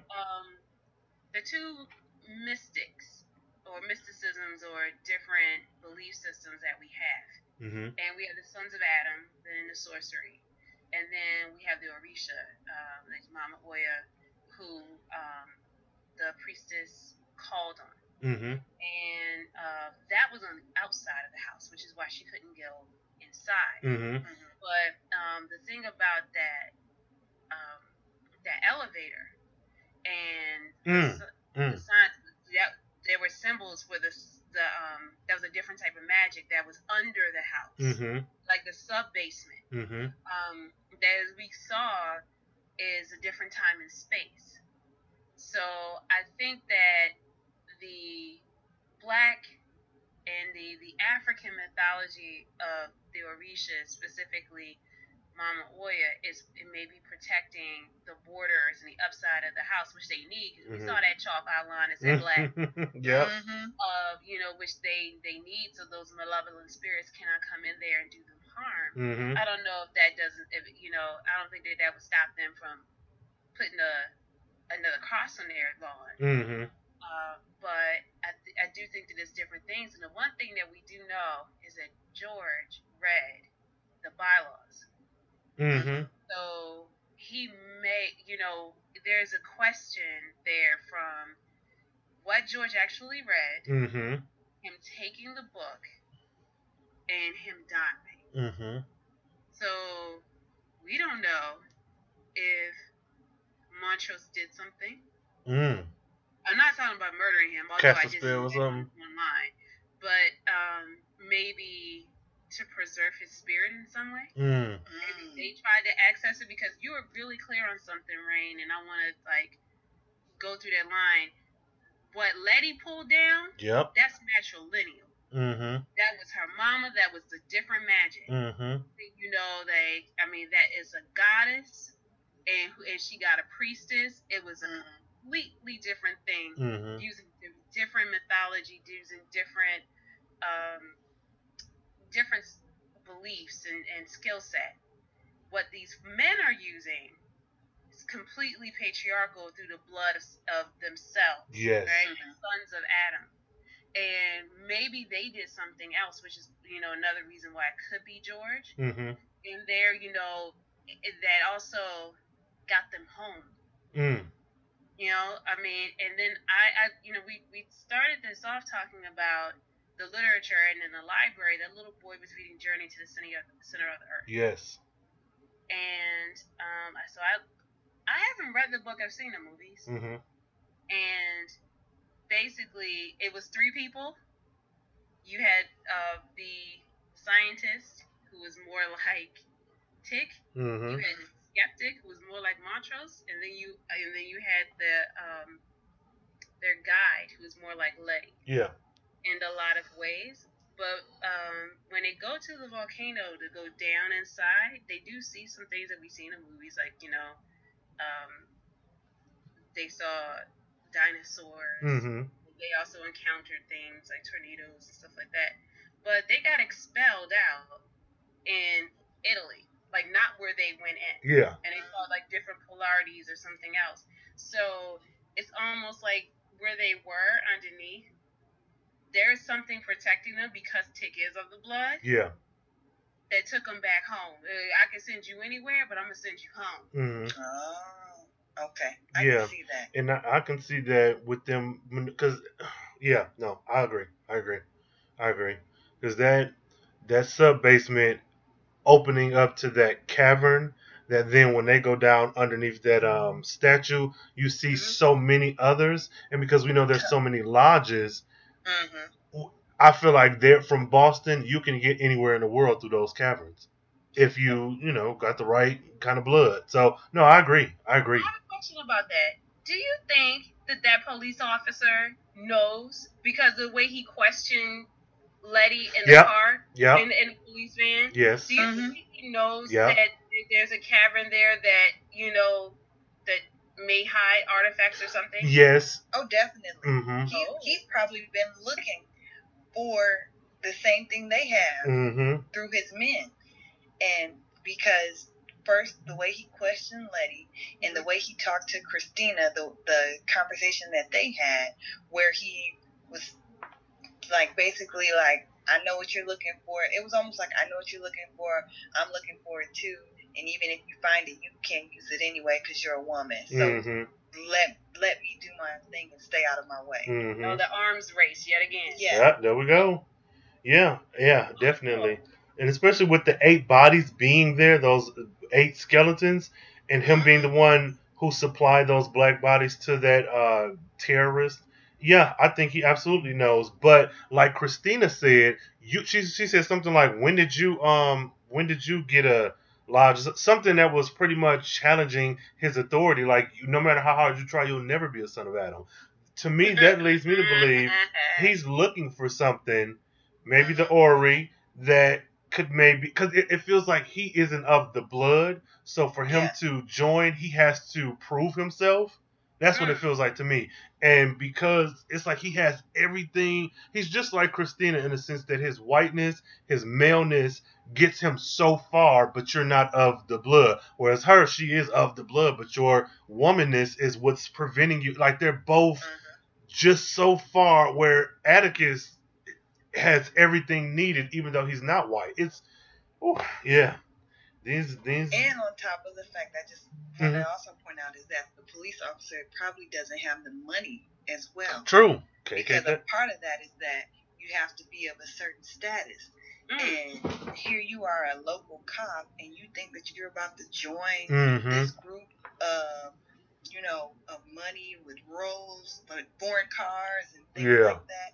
And you think you can just come in because you want to. Right. So she's kind of laughing in his face on that point as well. Like, you don't even have, like when she said the KKK is too poor to be with us. He's a Klansman. Yeah. So it's like, how dare you even think you could run with the big dog? Right. Oof. Look. What you got, JJ? Oh no, I got the No, yeah, I agree. Okay, speaking of, let's hold there for a second. I think I have a few thoughts. When Christina was in his office and they was talking shit back and forth, when we heard that moaning from someone locked up, leads me to believe that it's another black person. Because remember, he was supplying black people for Epstein. And I that my mind went straight to a black woman or a older black man. I don't know. Don't ask me why. That's just where my head went. But I think he is maybe doing some ritual, some sacrifice, or something. I'm sure it'll be explained. But if you had access when Epstein was alive, and now that he's been dead, you don't. Where Letty might be the only way that you could get this access again. Who's to say he's not looking for black bodies, mystical, magical black folks? Some kind of way, I think that's a black person locked up in his office, and that's my theory on that. Wouldn't put it past him. The question is to what end? I say a sacrifice of some sort, some kind of, because we haven't seen, unless they double back in another episode and give us a bit of his history. I don't see, based off of what we've seen so far, unless there's somebody he maybe has had captive since Epstein was alive. Maybe that's somebody that's giving you some kind of leverage. I don't know, but or maybe it's one of Epstein's experiments that didn't die. And okay. He's been holding it captive because his office was behind it was a hidden office. Yep. So you mean like Lost from the Goonies? Something. Yep, something like that. JJ. Which would make sense for the Goonies, the feel, that was one of the feels that you kind of had with this episode. I mean, this is a lot of listeners. Let us know what y'all think. God damn it. Lovecraft Aftermath shit. We just coming up with all kinds of things. Look, we're going to figure this out. I'm sure one of these is right. God damn it. One of these. Okay, so what I want to know is if the three of us have gone down in the basement and found a cave and got a map, when we on this ship and one of y'all reach for that map and this skeleton start coming to life, I'm gone. Why are we waiting for this person to come alive? Why didn't they grab that map and run the fuck for the high hill? What was going on there? The fact that they just stood there and just screamed and like everyone's like waiting to see what happens. Like, it's coming alive. It's time for us to run. What are we still doing here? But you know what though? Have you ever been in a situation where something is so bizarre that it paralyzes you? Yeah. No. I have. JJ. No. That. I think I'm old, so I got that self-preservation. If I ain't got no business around these parts. I guess. I have been like nothing right. close to being that bizarre. But I have been in a situation where it's so unreal that you're like frozen. Yeah. So that's the only thing I can think but of. I don't know if that'd be me in this instance. I'm taking this map and we going. I mean, of course they had to stay for the show, but like, good Lord, they should have been gone. I would have made them come. I would have made Yahima come to the door like, hello? She would have had to chase me, yeah. Where y'all go? That. And I would have come back like, oh, you talking? Like, what's up? Okay. Who? So, okay, have you guys both seen Harry Potter? Yeah. Only the first one. Okay, so I think the Parseltongue thing was the second or third one. I know we as the audience were able to understand Yahima, but they made it so like Atticus, because of Titus' blood and whatnot, was able to understand her, where Letty and Montrose didn't. But I think that confused me a little because she was speaking English, or they were speaking English, because this is a two-spirit person. I'm not even sure of the right terminology. I don't want to say the H word because I think that might be derogatory, unless that's scientific. But this person has two sets of a set of genitalia each. This is a two-spirit person, which, side note, I kind of hope, not kind of, I do hope this is natural and this isn't CGI and a prosthetic, because I'm all for representation. Let this person get their check. But getting back to the show, I think with them speaking English really threw me, even though they were speaking some other language that only Atticus could understand. Like, did y'all have the same reaction, or is it just me? Or Well, like, I felt like with the two languages, it kind of made it like I get what you're saying with Harry Potter. When Harry Potter started to speak like Slytherin talk or whatever, that parcel it tongue? kind of made it more like, oh my gosh, what Yeah. is he doing? How does he know this language? And then when Harry Potter realized nobody else Yeah. knew, like no one else knew the language, or he didn't even hear himself change his tone. I think that would have kind of brought a little bit more to the scene.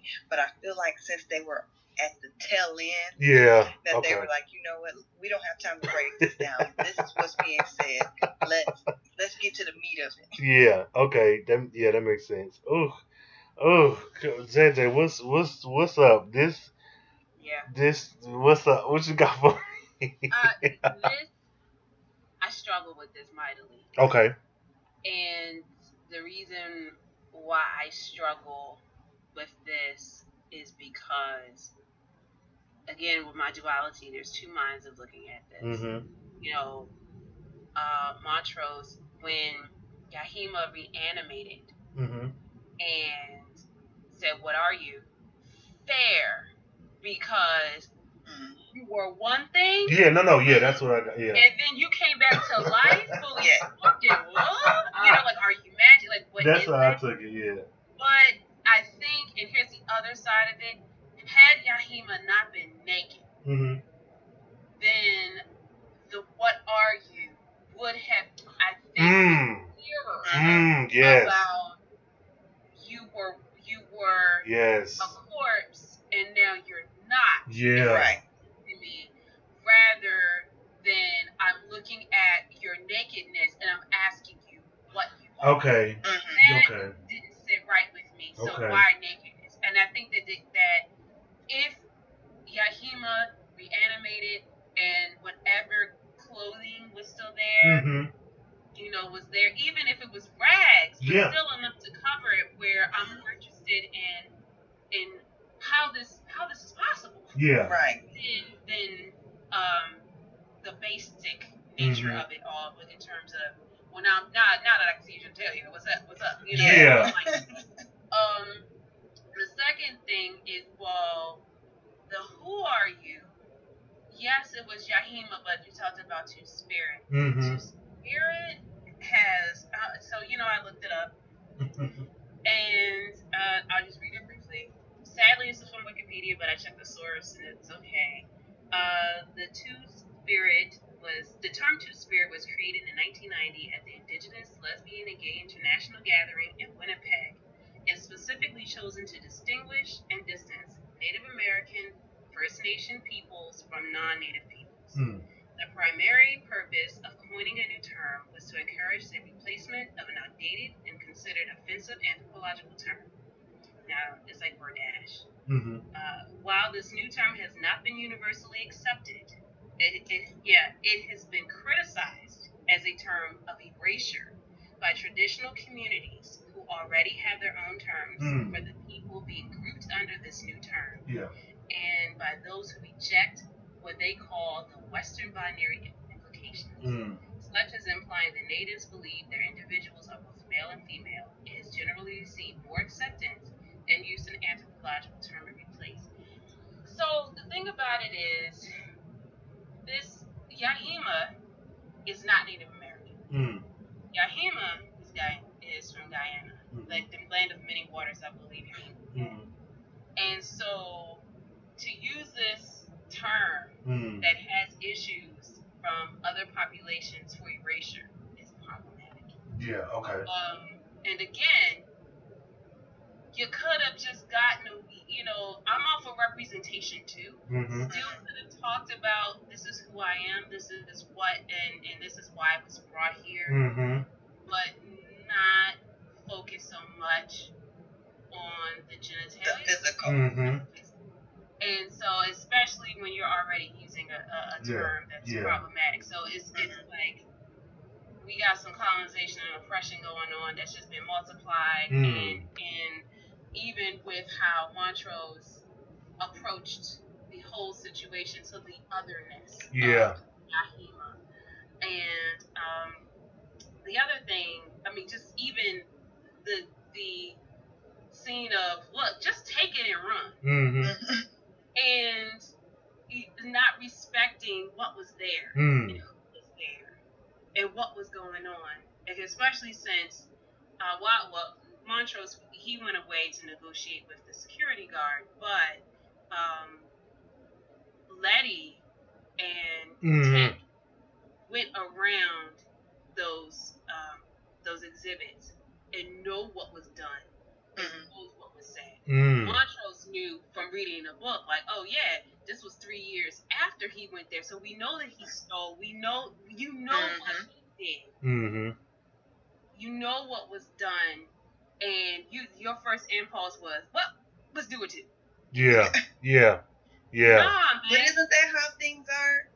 If we think about it now, how people who are oppressed feel power by oppressing other people, you know. So it kind of speaks to how society is today, where everyone, depending on who you are, is trying to exert some sort of power over someone else to feel powerful. Absolutely. And I won't dig too far into this. Yeah, because we could go 24 hours on that. Oh yeah, but I would say anybody listening, if you want to hear more about what Talisa is saying, check out Paulo Freire's Pedagogy of the Oppressed. Breaks it down. Okay, and I'll actually put that in the show notes. Make a note to do that so that so you can check it out. Yeah, we might do that for a book club. Yeah. No, I'm with you all completely. I was unaware of the two-spirit, the actual term being problematic, and so I'll definitely try to maneuver, educate myself a bit more.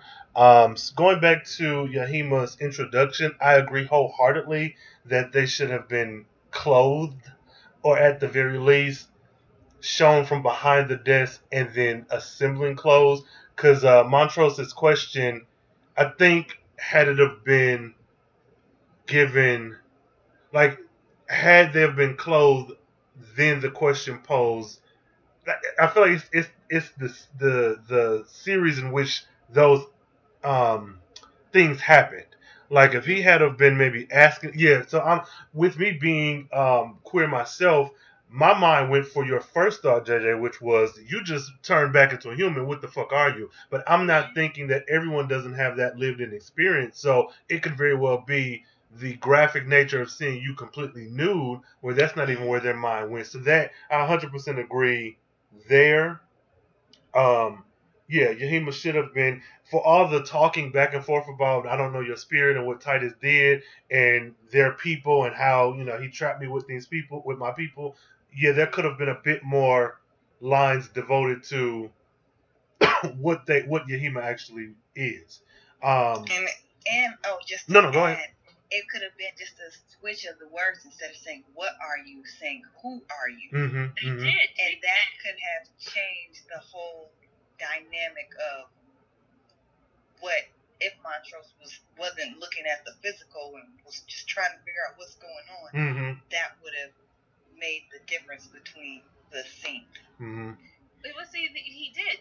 So Montrose asked what, and then Tick asked who. He answered both. And I thought there wasn't. If you wanted to show Yahima nude, you could have shown it from the back. Yeah. I mean, because of that case, well, pull him out, Tick. You know, I mean, so it's just. You caught that. So I didn't think I just didn't think that the sensitivity was there. Yeah. For the person that needed the sensitivity because of Western notions of othering, of also just what people would consider the norm Mhm. and grotesque, and just if education is fine, but do so with a little bit more sensitivity. Yeah. So Yeah. Clothes could have done the same thing, because when Yahima was clothed, then Yahima got clothed, and we moved on. Right. But they didn't need to gawk. Yeah. Especially with the way it ended. The Okay. way that, like, Yahima was introduced, and like 5 minutes later, we got that very graphic and I think very unnecessary cliffhanger. Like, it fucked me up. But can we go back a little bit? Go ahead. Even before that, Yahima lost Yes. Yahima's voice. Mm. And the way in which Tick chose to address that by clocking. Yeah. What? I mean, so it was just violence upon violence Yeah. upon violence dealt upon Yahima. Where did Yahima ever get any agency? No. Yeah, no. Maybe in that first couple seconds of being reanimated, being able to tell your story, but yeah, this was, all intents and purposes, a magical Negro. You got us from one point to the next, and you were literally a magical person. Like, it wasn't. It was sensory overload for me towards the end. I was happy to see Yahima, and I was happy to see what we got, but like, after the credits rolled, that was a lot to take in for you to go so extreme with Yahima's ending. I don't care that Montrose knows stuff that people don't know, and he's protecting whoever. At this point, this person has been through hell for centuries, and then you slit their throat? What kind of cliffhanger is that? And to add is that most of the episodes don't end on cliffhangers like that. The other episodes, there was some sort of conclusion that was like, okay, so the next episode is going to lead into. It wasn't as detrimental, or I don't know if that's the correct word. But it wasn't as just gut wrenching as the way just slitting her throat with no explanation, and the way that he kind of put his hand on his shoulder, tried to comfort her for 2 seconds, and then kill her, or kill. I don't know the right terminology, so I don't want to say her. No, I probably would be them, but go ahead. To do that, it was just like, okay. And then to not even know how much information we're going to get in the next episode as to why he did it. Because in the previews, it doesn't really give that much, like, information on how they responded to his actions. It's almost like fridging. It's not the same. Yeah. And fridging is a concept in comic books where a female character is killed or raped or murdered or something, some harm has come to her as motivation for the hero to take action. And what I saw was harm had to come to propel the story. That's the action. Okay. And it just, the way that it happened, I mean, if anything, what I got was two things. Native people have been dealt in, or indigenous people have been dealt atrocity after atrocity with no respite, even the people who seem to be on their side are not. And then the other thing that I saw from that is that sometimes the monster is in your own house and in your own Yep. Now, and that's say that of it all. But I mean, and I think those two things could have happened, but it like you said, it just didn't sit right with me, and it still doesn't for a show that I truly respect and admire. To use this person as a vehicle. Yeah, it's way, and I'm definitely going to need for them to start. But the next episode with a conclusion. This isn't the first time that they have really dropped the ball. One, you could have easily sprinkled in hints about Yahima throughout the whole first part of this episode. But also, if we remember Marvin, he was a handicapped person who was he was an impaired person who had a physical handicapped in the book, but you replace him, and though again, I know he's a minor character on the show, he only had like maybe 2 scenes, but if we're giving access to other types of people on this show and trying to do a good job, he should have been cast correctly. That's so. I say all that to say that this show isn't above mistakes, and don't mistake my love for it as a way to like wash over the things that they get wrong. Because I'm with you that to bring Yahima back to life, to go through all this bullshit, and to be slain in the way that they were. You, not to say it would have been better, but you could have put a pillow over this motherfucker's head or something like that. It's something that wasn't so. You could have not had it happen at all. We already can't talk to this motherfucker. Right. They speak Sirenese or something, and we out here decoding the Book of Adam. But you, I think that it goes to Montrose's secret, and that's kind of what my problem is. I mean, we're doing character development through the sacrifice of another person. Yeah. And so Montrose not wanting. So Tick was saying, hey, we should teach Yahima English because Yahima can translate the Book of Adam, and and maybe we can get somewhere. And that somewhere, whatever that place is a place that Montrose is there to stop. Or there to massage or manage in some way. And so if Tick has this other resource outside of Montrose, then that he can't control the narrative. He can't control it. And so I understood, again, like on 110, from that perspective, I understood it. I just like why that person, like, would I be tripping the same way if this was a white boy? Hell no. I would not.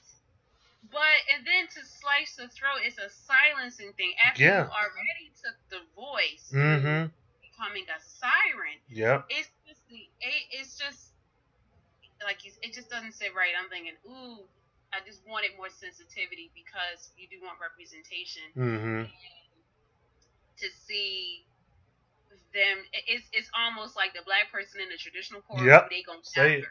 Say it. So I wanted them to turn that trope on its head too. We want to honor, instead of it being like your life, you have no agency. I wanted them to flip it and honor them. And you know what? And for a second, I thought they were going to. When he walked over to Yahima, I thought my mind immediately went to, this is a lover of his. He knows Yahima. He was putting on when they were in the boat or whatever, and that he actually knows this person intimately. Because the way in which and I still may think that, because it's one thing for y'all to save me and we all fine and good, and now you gave me this room, we can't communicate, but you can pick up on body language. He was very soft with Yahima. He was very personal and intimate. This touch on the shoulder, this leaning down, even this saying I'm sorry instead of just like slicing their throat open. It felt to me very much like, oh, this is someone I have relations with, or this is someone I know, even if not intimately, like sexual, romantically, or some kind of way, because specifically JJ thinking about the book and Ida and Hippolyta and all that, who's to say that he didn't spend time with Yahima before, or a version of? I still think he was too intimate with Yahima before murdering them for it to just be, I'm silencing you only because you're another resource. Like, you might expose something about me that I don't know. Or like, it felt too... He know Yahima. He know. So that's where I'm at. That's where he look. Which makes it even worse, because it's like, your loved one, if we're going to go off that theory that they did have some connection, is the person who betrays you the hardest. This man took your voice. And then, what is it? The story, and this may be reaching a bit, but the true story of the Little Mermaid from the Grimm storytale, where this motherfucker did body modification to make themselves more beautiful, more palatable or whatever to this man. Like all of that, it wasn't no let me sing a song and get my king. It was let me butcher my body to be close to this. I don't know. I don't know, y'all. No. I mean, let's say that you're right, and they were intimate in some way. Is this how you show your love through violence? Yeah. Yeah. What happened to Definitely. Tick's mom then? If that's the case, what happened to Yeah, her? what happened to Tick's mama? They never said that she was dead. Yeah. So I don't know. He's the villain. He's probably I wouldn't put it past this show for him to be that villain in waiting. Like though he's there helping along, they gonna do a little plot twist and we find out him and Sam went to high school together or something. I don't know. Like ain't no way that he's just regular let me save my kid. You got too many secrets, man. Or maybe they were lovers, him and Sam. I can see that. I don't even care. I can see that. You got because shit, Titus, however, brutally laid with that with Hannah. So who's to say? They said Titus was notoriously kind. Nobody said that about Steve. True. Ish. Oh yeah, this man. Oh God. What? How we feeling? How we feeling? I'm gonna say I'm glad we saved Ruby for last. Yes, go ahead. Get into it. Get into it. Talisa, do you want to start? No, you go first. What can we say about Ruby? Woo! I think that she is an interesting character to have because of her beliefs. Rain, I think you said something about Letty and the color of her skin. Yes. And I think it was purposeful. And I think some of the questions that I had with the storyline is obviously there is a age difference. Yeah. Between Marvin and Letty, and then also between Ruby and Letty. And I'm not entirely sure how much of an age difference, but by the way that they were, Ruby and Marvin were financially supporting Letty, I think it was a significant age difference. Oh, for sure. And I think so. Almost so they as Ruby said last year, we just thought you were a fuck up. But I think that Letty had or operated with a sense of freedom that her brother and sister don't have. And it's easy to say it's because of your skin color, but it could also be because you were just the baby. Yeah.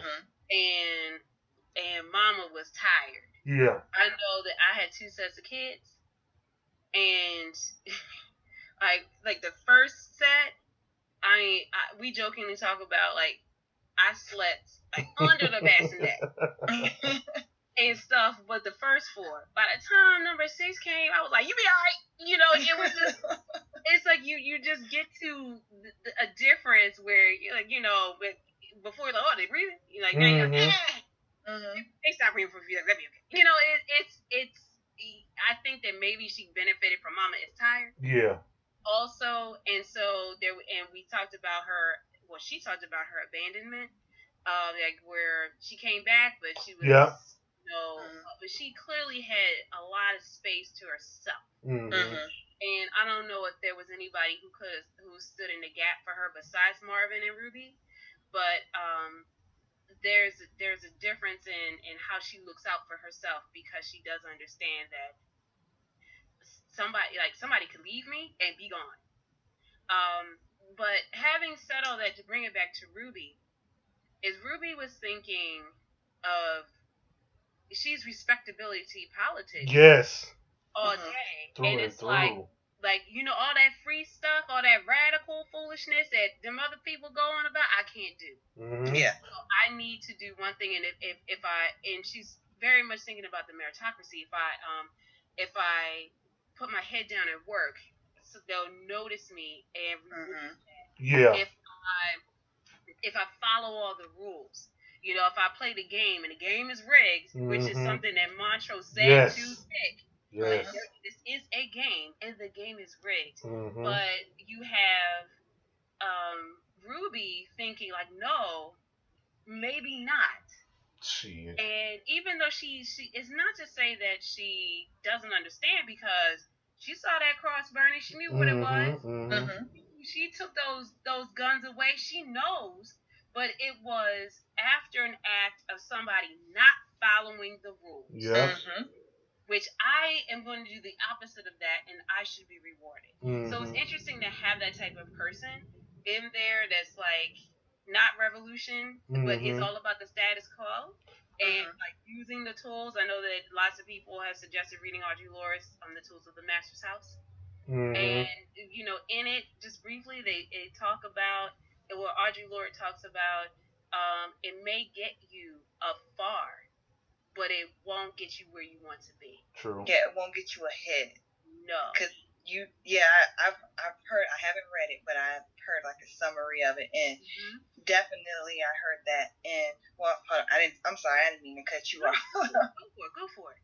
Well, I just noticed that, like, to kind of put it into how things are today with all the police brutality that's going on, and how you have some black people who say, well, if you just do what they say, if you just comply, if you don't talk back, if you just, because the objective is to go home. Yeah. Right. And I feel like Ruby is that, where she feels like if I do everything the right way, and if I speak how they want me to speak, if my resume is the way it needs to be, because I've been working on my resume hard, and I know that I'm gonna have everything they need to be the model employee, then I'll get rewarded with the job. So I don't know, when just hearing her talk, I always think about that person who's always like, if that person just wouldn't have talked back, then they wouldn't have gotten killed. Or if they didn't walk to the car when the police said stop, they wouldn't have gotten shot, you know? So, and it's a hard space to be in, because when you fully realize that the game, that's their game, it's not yours. Yeah. And the goalposts move, and it's just it's you know, I mean, it's just a hard realization, because in order to kind of make it through, it's a hope in that. Well, if this is something that's achievable, right? This is something I have control over. I have control over my tongue.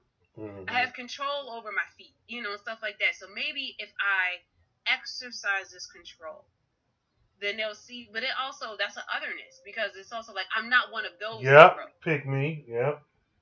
And you know, and it's just like, okay, but what's wrong with those Negroes? I mean, it's a shifting in thinking, and it's interesting to see her, you know. And then everything, and she blamed Letty. So she goes to the Marshall store. She's dressed to the nines, and she sees a colored girl, and she's like, it's over for me. And it's just like, and she's like, I already know they ain't gonna be two. It's only gonna be one. Right. And it's her. And then to find out that, oh, I just did it on a whim, where we know that Ruby had been applying for years. Wasn't no whim for her. And I wondered if it was about body type. That's where my mind went. That's exactly where my mind went. Yeah. I mean, Ruby is a gorgeous woman who knows how to dress and dress well, but she ain't stick thin.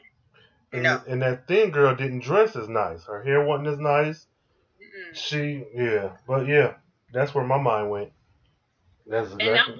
And I wonder if that is something that she also has to deal with, being looked over. So when William approaches her at the bar, and you know, and she's like, I know what it is that you want. Men have approached me for that. Yes. You know, and I thought, well, that's interesting. Yeah. Because it wasn't like she was opposed to men approaching her for sex. I mean, and I know what white men want. They come over here too. So it's like, wait. Mm-hmm. How far is your acquiescing going? Are you acquiescing to pleasure for pleasure's sake? Like with William, I mean, he wasn't even spitting that game that good. Yeah. I mean, if you looked at him, he almost looked bored. Like, girl, Yeah. can this liquor just do its job so we can? Yes. So is it pleasure for pleasure's sake, or is it transactional? Like, I don't know. So I'm gonna stop. I don't. I think it's slightly, yeah, but when you look at Letty, which let's look at Journey. Journey is a mixed race woman. Her dad's white, right? Or he's mixed, some kind of way. So my question now is Letty biracial in the show as well? As her father a white man? Is he a son of Adam or something? I say all that because if we're looking at body types and we're looking at how she's, however beautiful and put together, still only gets so far, and with these respectability politics attitudes that you have, it puts me in the mind of, and this may be very extreme, but like the man who is this all-time powerful, I don't know, lawyer, businessman, but then your kink fetish is, dressing up as a baby and being dominated because you always spend so much time as this one personality type. Is it the same with Ruby where you die hard, follow the rules, get ahead, do what you're supposed to do, that when it comes to comparing yourself, because that's what I got from the first episode when Letty popped up with that camera, is that she wasn't too happy Letty was there stealing that shine away from her. So now is it, if a white man is coming in and they're coming all the time, yeah, they could be with a light-skinned girl, but she is, for all intents and purposes, closer to white women when I can give me a full-figure black, dark-skinned woman. So that's the way it read to me, is that though I'm diehard, do follow the rules, do what you need to do, X, Y, Z, when it's time to let my hair down, I have access to this one thing that my sister probably never would. Or that can give me, I know what I'm dealing with. Instant gratification, we gonna fucking that's that. Now, I could be wrong, but that's just the way it seems to me. And me being dark skinned and having my own lived in experiences, that's what, to me, that's the first place my mind went. So, like I said, I could be wrong, but I think it's, shit, you here, let's do what we're gonna do. It might be an exchange of funds, it might not be. But yeah, he bought that liquor, and she said I could buy my own liquor. So maybe it is purely for the let's do it. So I don't know. Well, based on what you said, I mean, maybe some of the anger and resentment is because in respectability politics, maybe she's thinking, well, Letty, you have all of these opportunities that I don't. Yep. So, but when I saw Letty come in, I thought that it was more or less kind of what it was. You here because you need something. And it's just like, oh, here we go.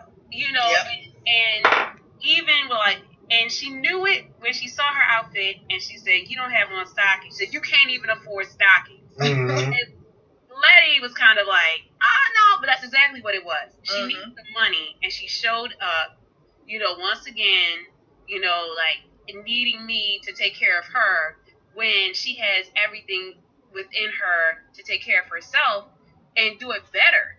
Yeah. Because there will be doors open for her that's not even open to Ruby. And squandering them out of selfishness or whatever it is that she was doing with herself, of which we don't know. I think she's an activist. Yeah. There's that, and I think it's also interesting that Letty in her introduction said, we haven't sung together since our church days, and those days are long gone.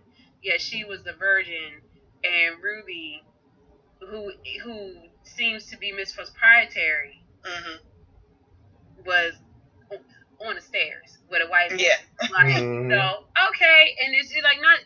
I think it says something about sexuality and sexual power. Yeah. And I'm just wondering. It's just interesting to me, and how far they will go with that in the development of the story with Ruby. Yeah. Is this really a relationship? I mean, and with whom is this relationship? We know it's William, but is it William? It's Christina. I think it is. Right. And what's up with that? I think Yeah. Christina gonna do what she need to do to get the job done. Mhm. And she, because even his mannerisms, the way he looked at her at that bar, I'm just picturing her big Disney princess eyes making the same facial expressions, saying the same stuff. I think Christina is probably more like fluid than anything because it's now it's a means to an end. She's not in love with Ruby. William ain't in love with Ruby. He just met her. That Yeah. so it's. But I just want to ask this question to the both of y'all, and I'm gonna really shut up. Why did he suck her blood? There's power in the blood. Nothing but the blood of Jesus. Now, there's power in the blood, and I think that was more or less like a trust thing. Like, yeah, we here, we fucking around, we playing around, but you're hurt. You gave me an example of you being hurt. I'm here to take care of you. It's like I'm following through on what I said. How would you? What did he say? How would you like it if I could give you everything you want? Some shit like that. I feel like that was a trust exercise, and it was just a happy accident.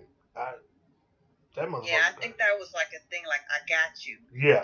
We don't even need a. We don't even have to go get a towel. That. I'm gonna clean this up right now. Like one of those. Yes.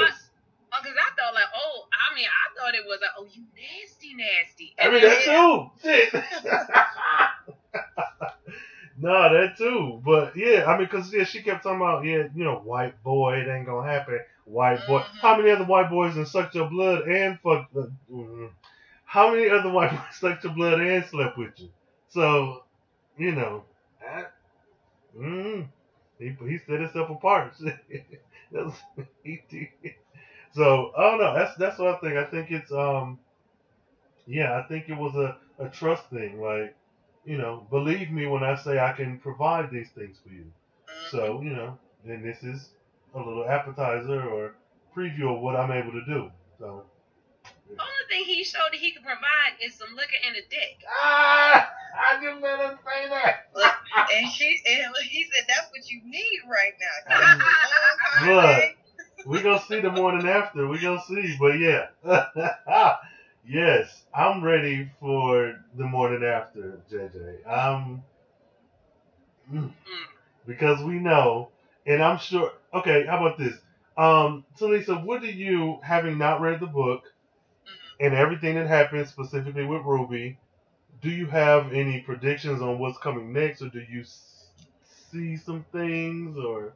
Well, full disclosure, my sister has started reading the book. Okay. She told me Ruby's story. Okay, so you know it. Okay. Yeah. Okay. And so, from what I know, I don't want to spoil it for people who haven't read the book or to say what it is, but I know that we're definitely going to dive into Ruby's story. And I feel like even though he is promising her something that she wants, there's an ulterior motive there. Yes.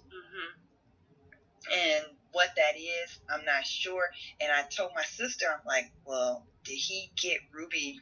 Is he getting Ruby pregnant for some reason?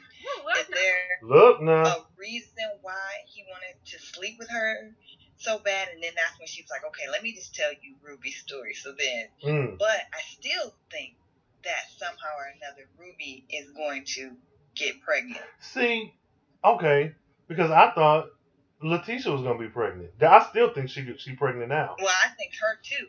But wouldn't that be something where Letitia is pregnant with Atticus' child and Ruby is pregnant with William's child, and then it's like you got the most powerful babies because you got the Titus stuff, you got the Braithwaite whatever, and then you also have whatever motherland. And I'm saying this not to be dismissive, but just to put a name to it, whatever Black Voodoo, Motherland, Caribbean, so you have again duality. You got that white wizardry, and you got that black magic. So I can see it. I can see get them all pregnant. Oh man, yeah. That bothers me. One of the things that black historians have said about enslavement, that when white slave owners raped their enslaved women, that was a business decision. You know, because of because of the labor and what they could do with the children. You know, and it's weird because it's like, okay, Letty and Tick, if she was to conceive, that's not necessarily, that was an accident, that would be an oops baby. Yeah. But this baby, I mean, this Samuel Ruby baby would be planned for what the baby could provide, and that's weird. Yeah. That's unsettling a little. I didn't think about that. I did not think that he was trying to impregnate her at all. I didn't either. And so, like, so you know, you gave me something to think about, because I thought it was I'm gonna give you a reason to keep me around. You know that's I want access to you, because I think it was obvious to CJ that he sought her out. Yeah. I want access to you, but I have to give you a reason to keep me around. You know, so, because, you know, otherwise what I want won't happen. If you're like, oh, no, if you start treating me like Tree, then I'm not going to have my goal met. Right. But, I mean, pregnancy. But they can do both. They can do her storyline, and because of the way the book ended, you know, I don't want too happy about that. But if we get the exact same storyline, but in addition she's pregnant, then it's also like thinking very carefully about what I'm saying. When you give birth, what is that baby going to look like?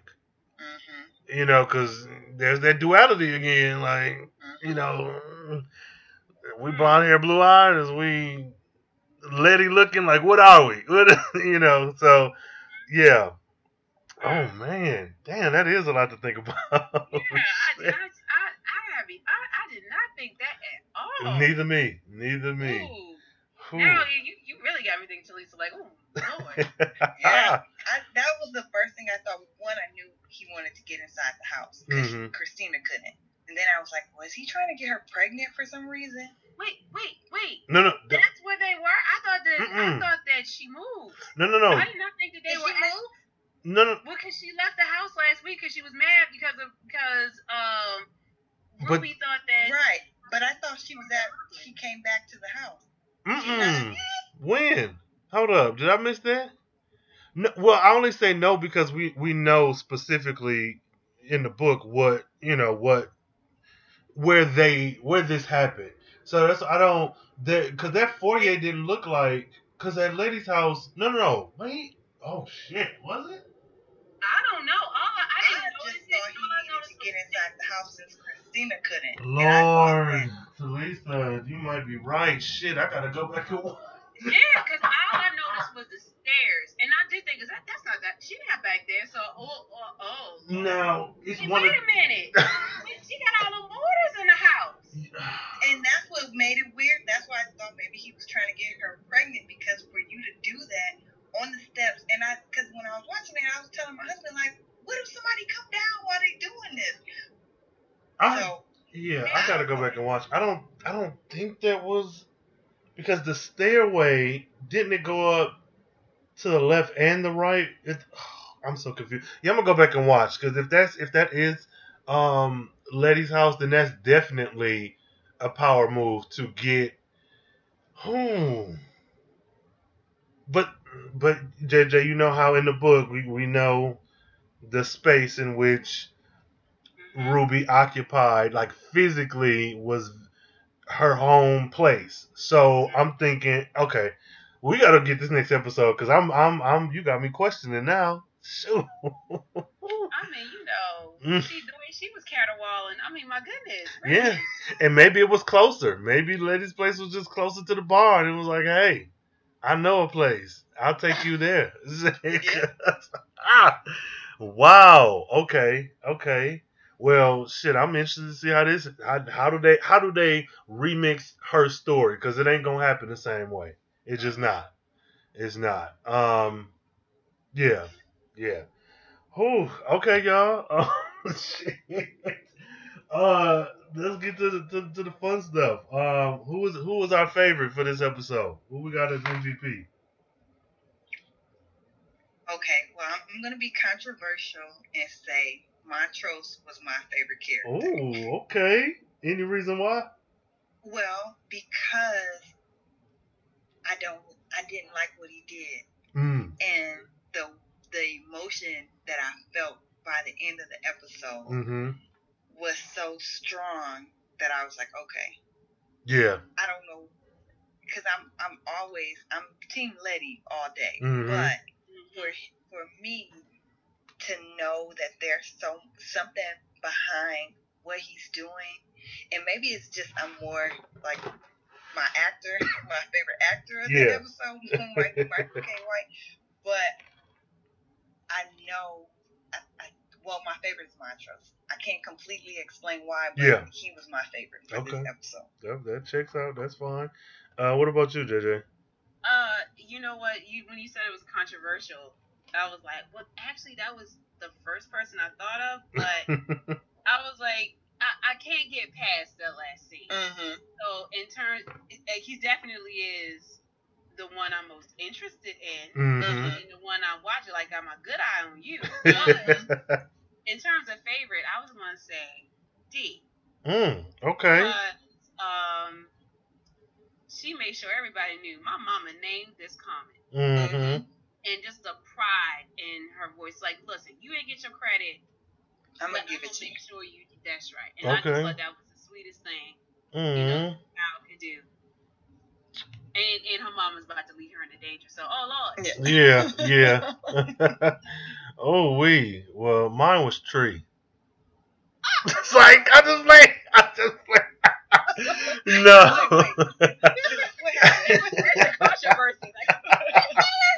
No, mine is honestly it was between Christina and Hippolyta, and when it come down to them two, I have to default to Hippolyta only because she's so different from in the book, well, her story at least, and that last scene of turning around and following that map to Artem, that had, though I was excited about everything, that was the thing that even with me having read the book made me more excited for the next episode because I want to know what happens between now and then? How are you, a mortal with no knowledge of this mystical shit, with your daughter by your side, this comic book girl, going to get your, like, that final U-turn, that's what sold me and was like, okay, it's her. She's my favorite. Like, Hippolyta. Oh, but Christina, though, if this Christina Williams thing is as we think it is, she's really close. She's the number 2. What about scene? What was your favorite scene in this episode?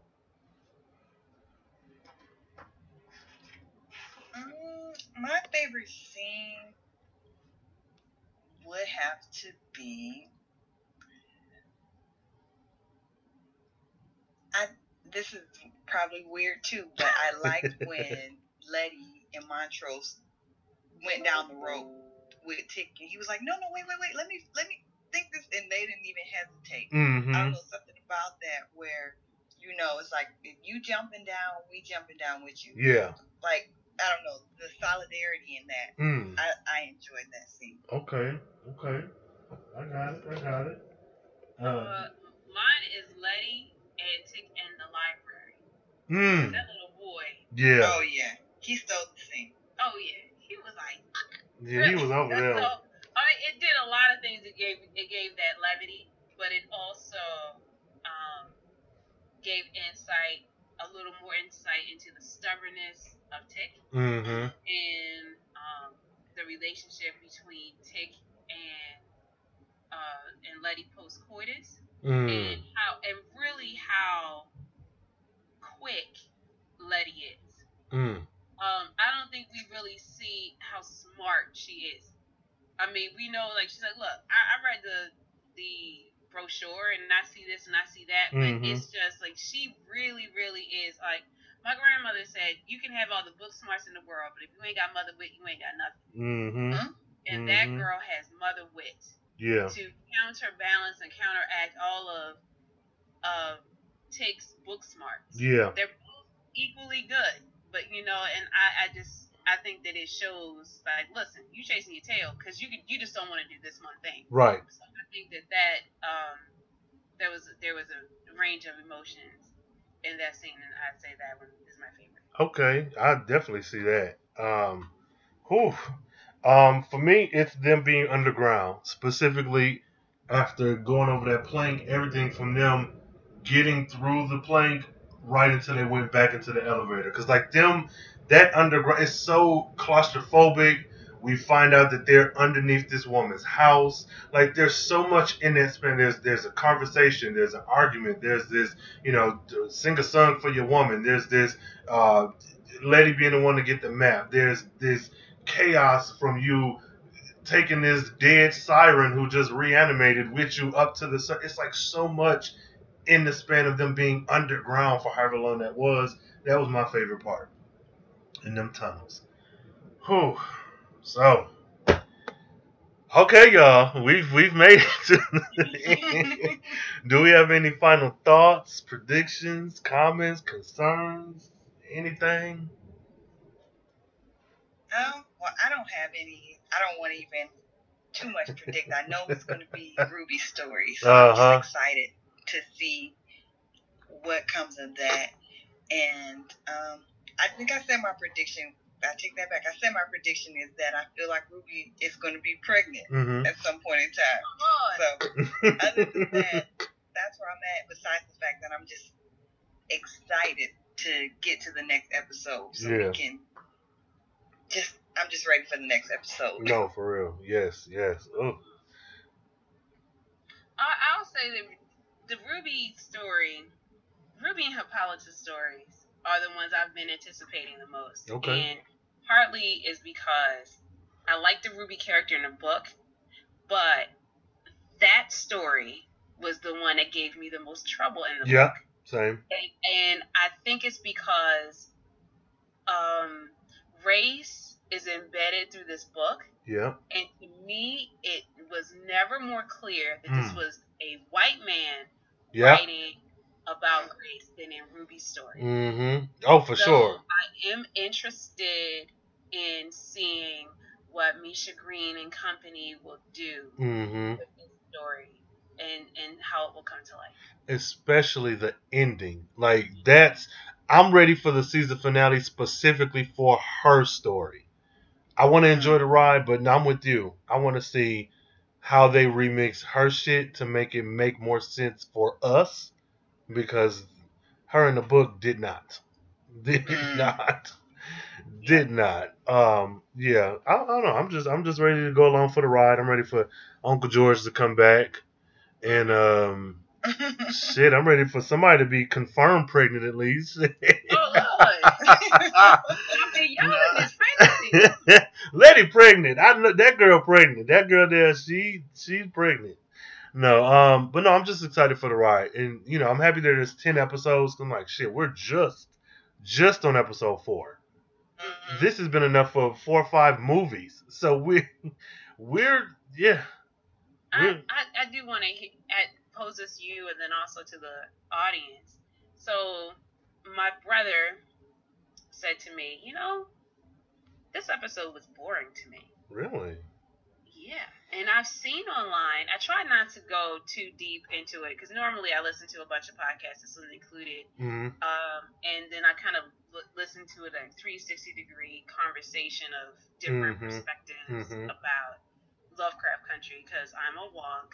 And but I've seen some other people call this episode goofy, say that this is that they don't like the pacing. I mean, like this, where all of the initial excitement of Lovecraft Country that was born from episode 1, I'm seeing it dwindle a little.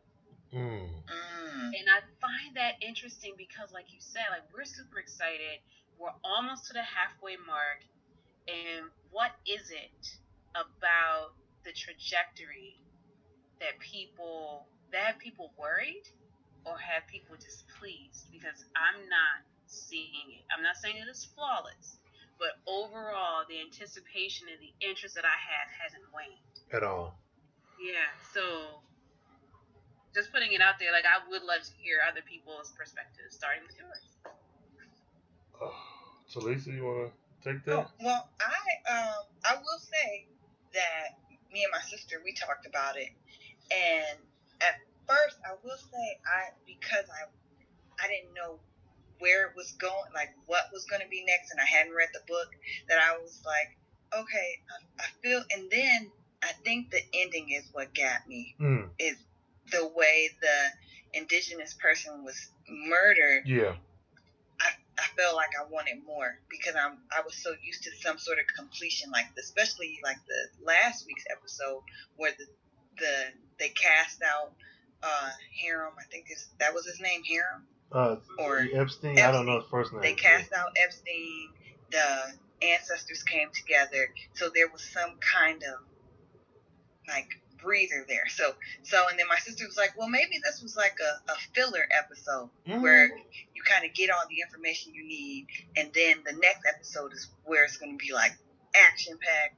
You're going to get like, this is kind of the study part, and then the test is next week where you apply what all you've seen and what all you learned in the past episode.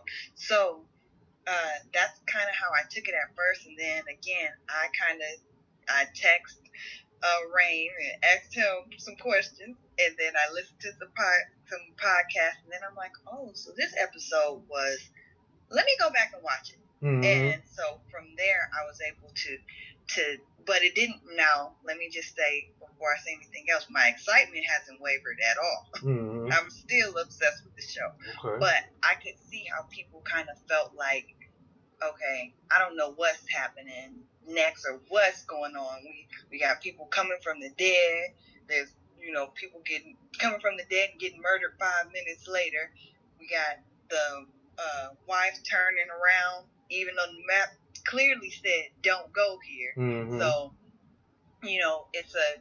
it's just like, I guess for me, I just can't wait for the next episode because I feel like all the questions that I had in my head will be answered. Yeah. So I don't know if that's what the audience meant by that, feeling like it was boring because you have questions with no answers, or if they just not seeing what I'm seeing. So I really don't know.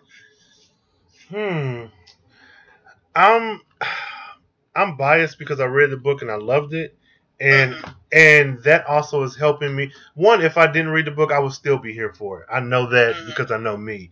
I think that having read it, and I'm able to see some storylines, and it's so weird. It's like I can see them, but the closer we get to them, like the closer we get to a Sunday, I don't know what the hell they're gonna do, because this stuff was like towards the end of the book, and we got that in episode 4.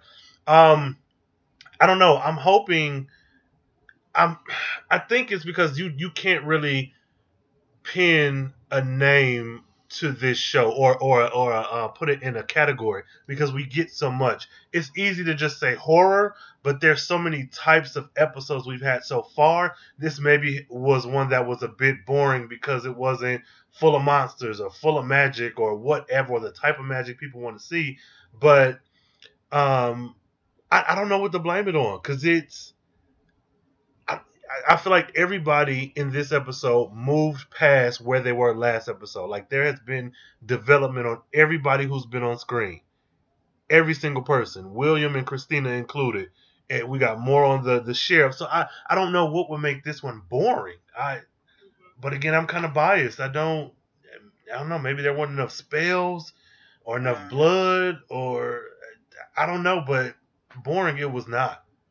It was not. I asked my brother a little bit about that, and he said, I mean, he got the Indiana Jones reference, but I've seen Indiana Jones, so why do I need to see it again? So it was, that's what he said, and the nods to it, and I think he wanted to see something completely different. Okay.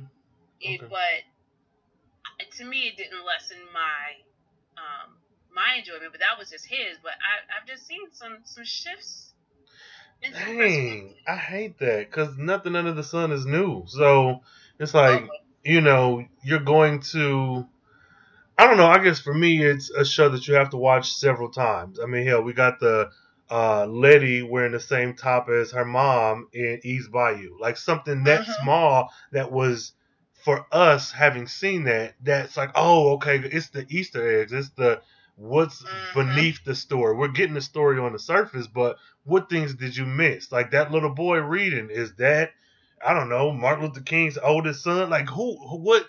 We don't know what we're going to get. And I feel like, but to everyone's credit, I will say Hippolyta's story for me got boring for like 1 or 2 pages in the book. But for the times that they were boring to me, the very next page made everything make sense. So I'm hoping, if it's boring to people, I'm hoping this episode 5, is what reels you back in. Like, oh shit, okay, if I had paid attention in 4, this will make more sense. I'm hoping that's the effect, but I don't know. It was exciting to me. Yeah. As me as well. I think that also some of the criticism I've seen wanted to be more overtly about race. Yeah. And I'm like, this whole thing is the thing about it is, I'm black. Mm-hmm. Everything I do and everything that I've experienced, overtly or covertly, is about race. Mm-hmm. The way that people see me in this world, the places that I have access to, places I don't have access to. It's all about race and gender. Mm-hmm. I'm a woman. Mm-hmm. So, so there's that as well. And I don't know. I want to hear, like, what is it? I'll also say that some of the criticisms that I've read do come from white people. So, there we go. That was my next. Come on. And so, it ain't for you, fam. Yeah. It ain't for you. Take that with a grain of salt. Yeah. So there's that too. So I want to hear from everybody. It's like, okay. Yeah. Mm-hmm. And I think that's fine too. Like, I don't like, if a white person's like, oh, this is boring, I'm fine with that, because you're not centered in everything. And I'm not even saying that they're wrong for saying it's boring, because it's your taste. But I think I went through YouTube and watched a bunch of different videos, and then I realized I will not be actively seeking out white people's critique of this show. Because what I found is that when I look at a black person or a non-black person of color, I've mostly come conversation like this, where it's like, oh, can you believe this, that, and the third, how this relates to this relates to that. When it's come to a white person, for the most part, I found that they just recap the episode. This happens, this happens, this happens, this happens, and it's no. And that's fine for some. I'm not knocking them for that, but that's the difference I'm seeing in the critiques. There was one guy who thought it was boring and useless for them to include Emmett Till in that one episode. He was like, I don't understand why I had to look for it and this and that. And again, you're entitled to your opinion, but I'm like, this ain't for you. You're not centered in this. So where I have to watch Friends and Seinfeld, and I just have to know about, any number of white things, or I have to look them up, now you have to do the same. So when it comes to reviews and critiques of the show, if you don't have, I'm going by the one drop rule, because I'm not, yeah, I'm good. If you look like a Bray White, I'm good. I'm good. You got to be a little bit darker than Letitia fucking Lewis for me to care about what your opinion is. I'm sorry. Yeah. All right. Well, shit, y'all. Thank you both so much for coming on. Good Lord. Oh my God. Yes. Please let folks know where they can find you online, if they can find you online, or, introduce yourself once again. Well, I am Talisa, and my Instagram is TLISA87.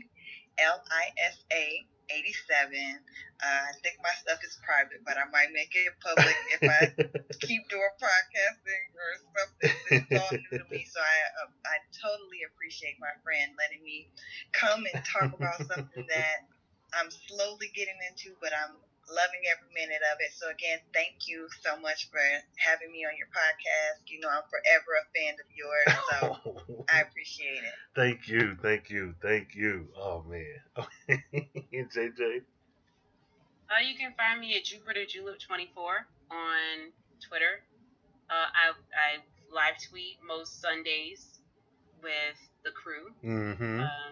Elisa, it was so wonderful meeting you. Yes, you as well. You're new to podcasting? Yes, this is my first time ever. So because I jokingly said that I wanted to be a part of the show because I love, or a part of Rain's show because I love Lovecraft so much. And he's like, well, come on the show then. So I was like, oh, okay. So you're natural. Yes. Well, thank you. I appreciate that. You don't know how much I appreciate that. Thank you. It's true. So now I'm making like demands on Rain. So like Rain, right? So the next time you have her, you make sure you tweet me so I know to listen. Yes. Oh my God. No pressure. No pressure. But yeah. So also check out my homies on the CSPN network. They not only have a whole lot of professional wrestling commentary of every promotion. Mm-hmm. That you can think of, but they also have a comic book show. There's a Black Feminist Thought show. Okay. There's a show on home brewing, and if you can think about it, it's probably there. Good. So that's SPN Network. You can also at Don De Laurente. It says at DONDELERANTE. Tell him I sent you. He is the chairman of CSPN Network. Good. And thank you, Rain, for having me. You're welcome. And those links will be in the show notes. So please, guys, check those out. You know the drill. Links in the show notes. Check them out. Add them. Tell them we sent you. Hashtag them, whatever else. Listen to the network. Let them know what's going on. And, of course, me, Rain Coleman, the Carefree Black Nerd. Carefree Blurred on Twitter. Carefree Black Nerd everywhere else. Email carefreeblacknerd@gmail.com if you want to get a voice note on the show. You got some thoughts about an episode, I'll add it to the front, the middle, the end of the show. Just email me a quick little thought and we can get it going from there. Make sure to use that hashtag Lovecraft Aftermath when you're live tweeting, when you're listening to the episode, when you're leaving comments. We'll check that hashtag and figure out what y'all talking about.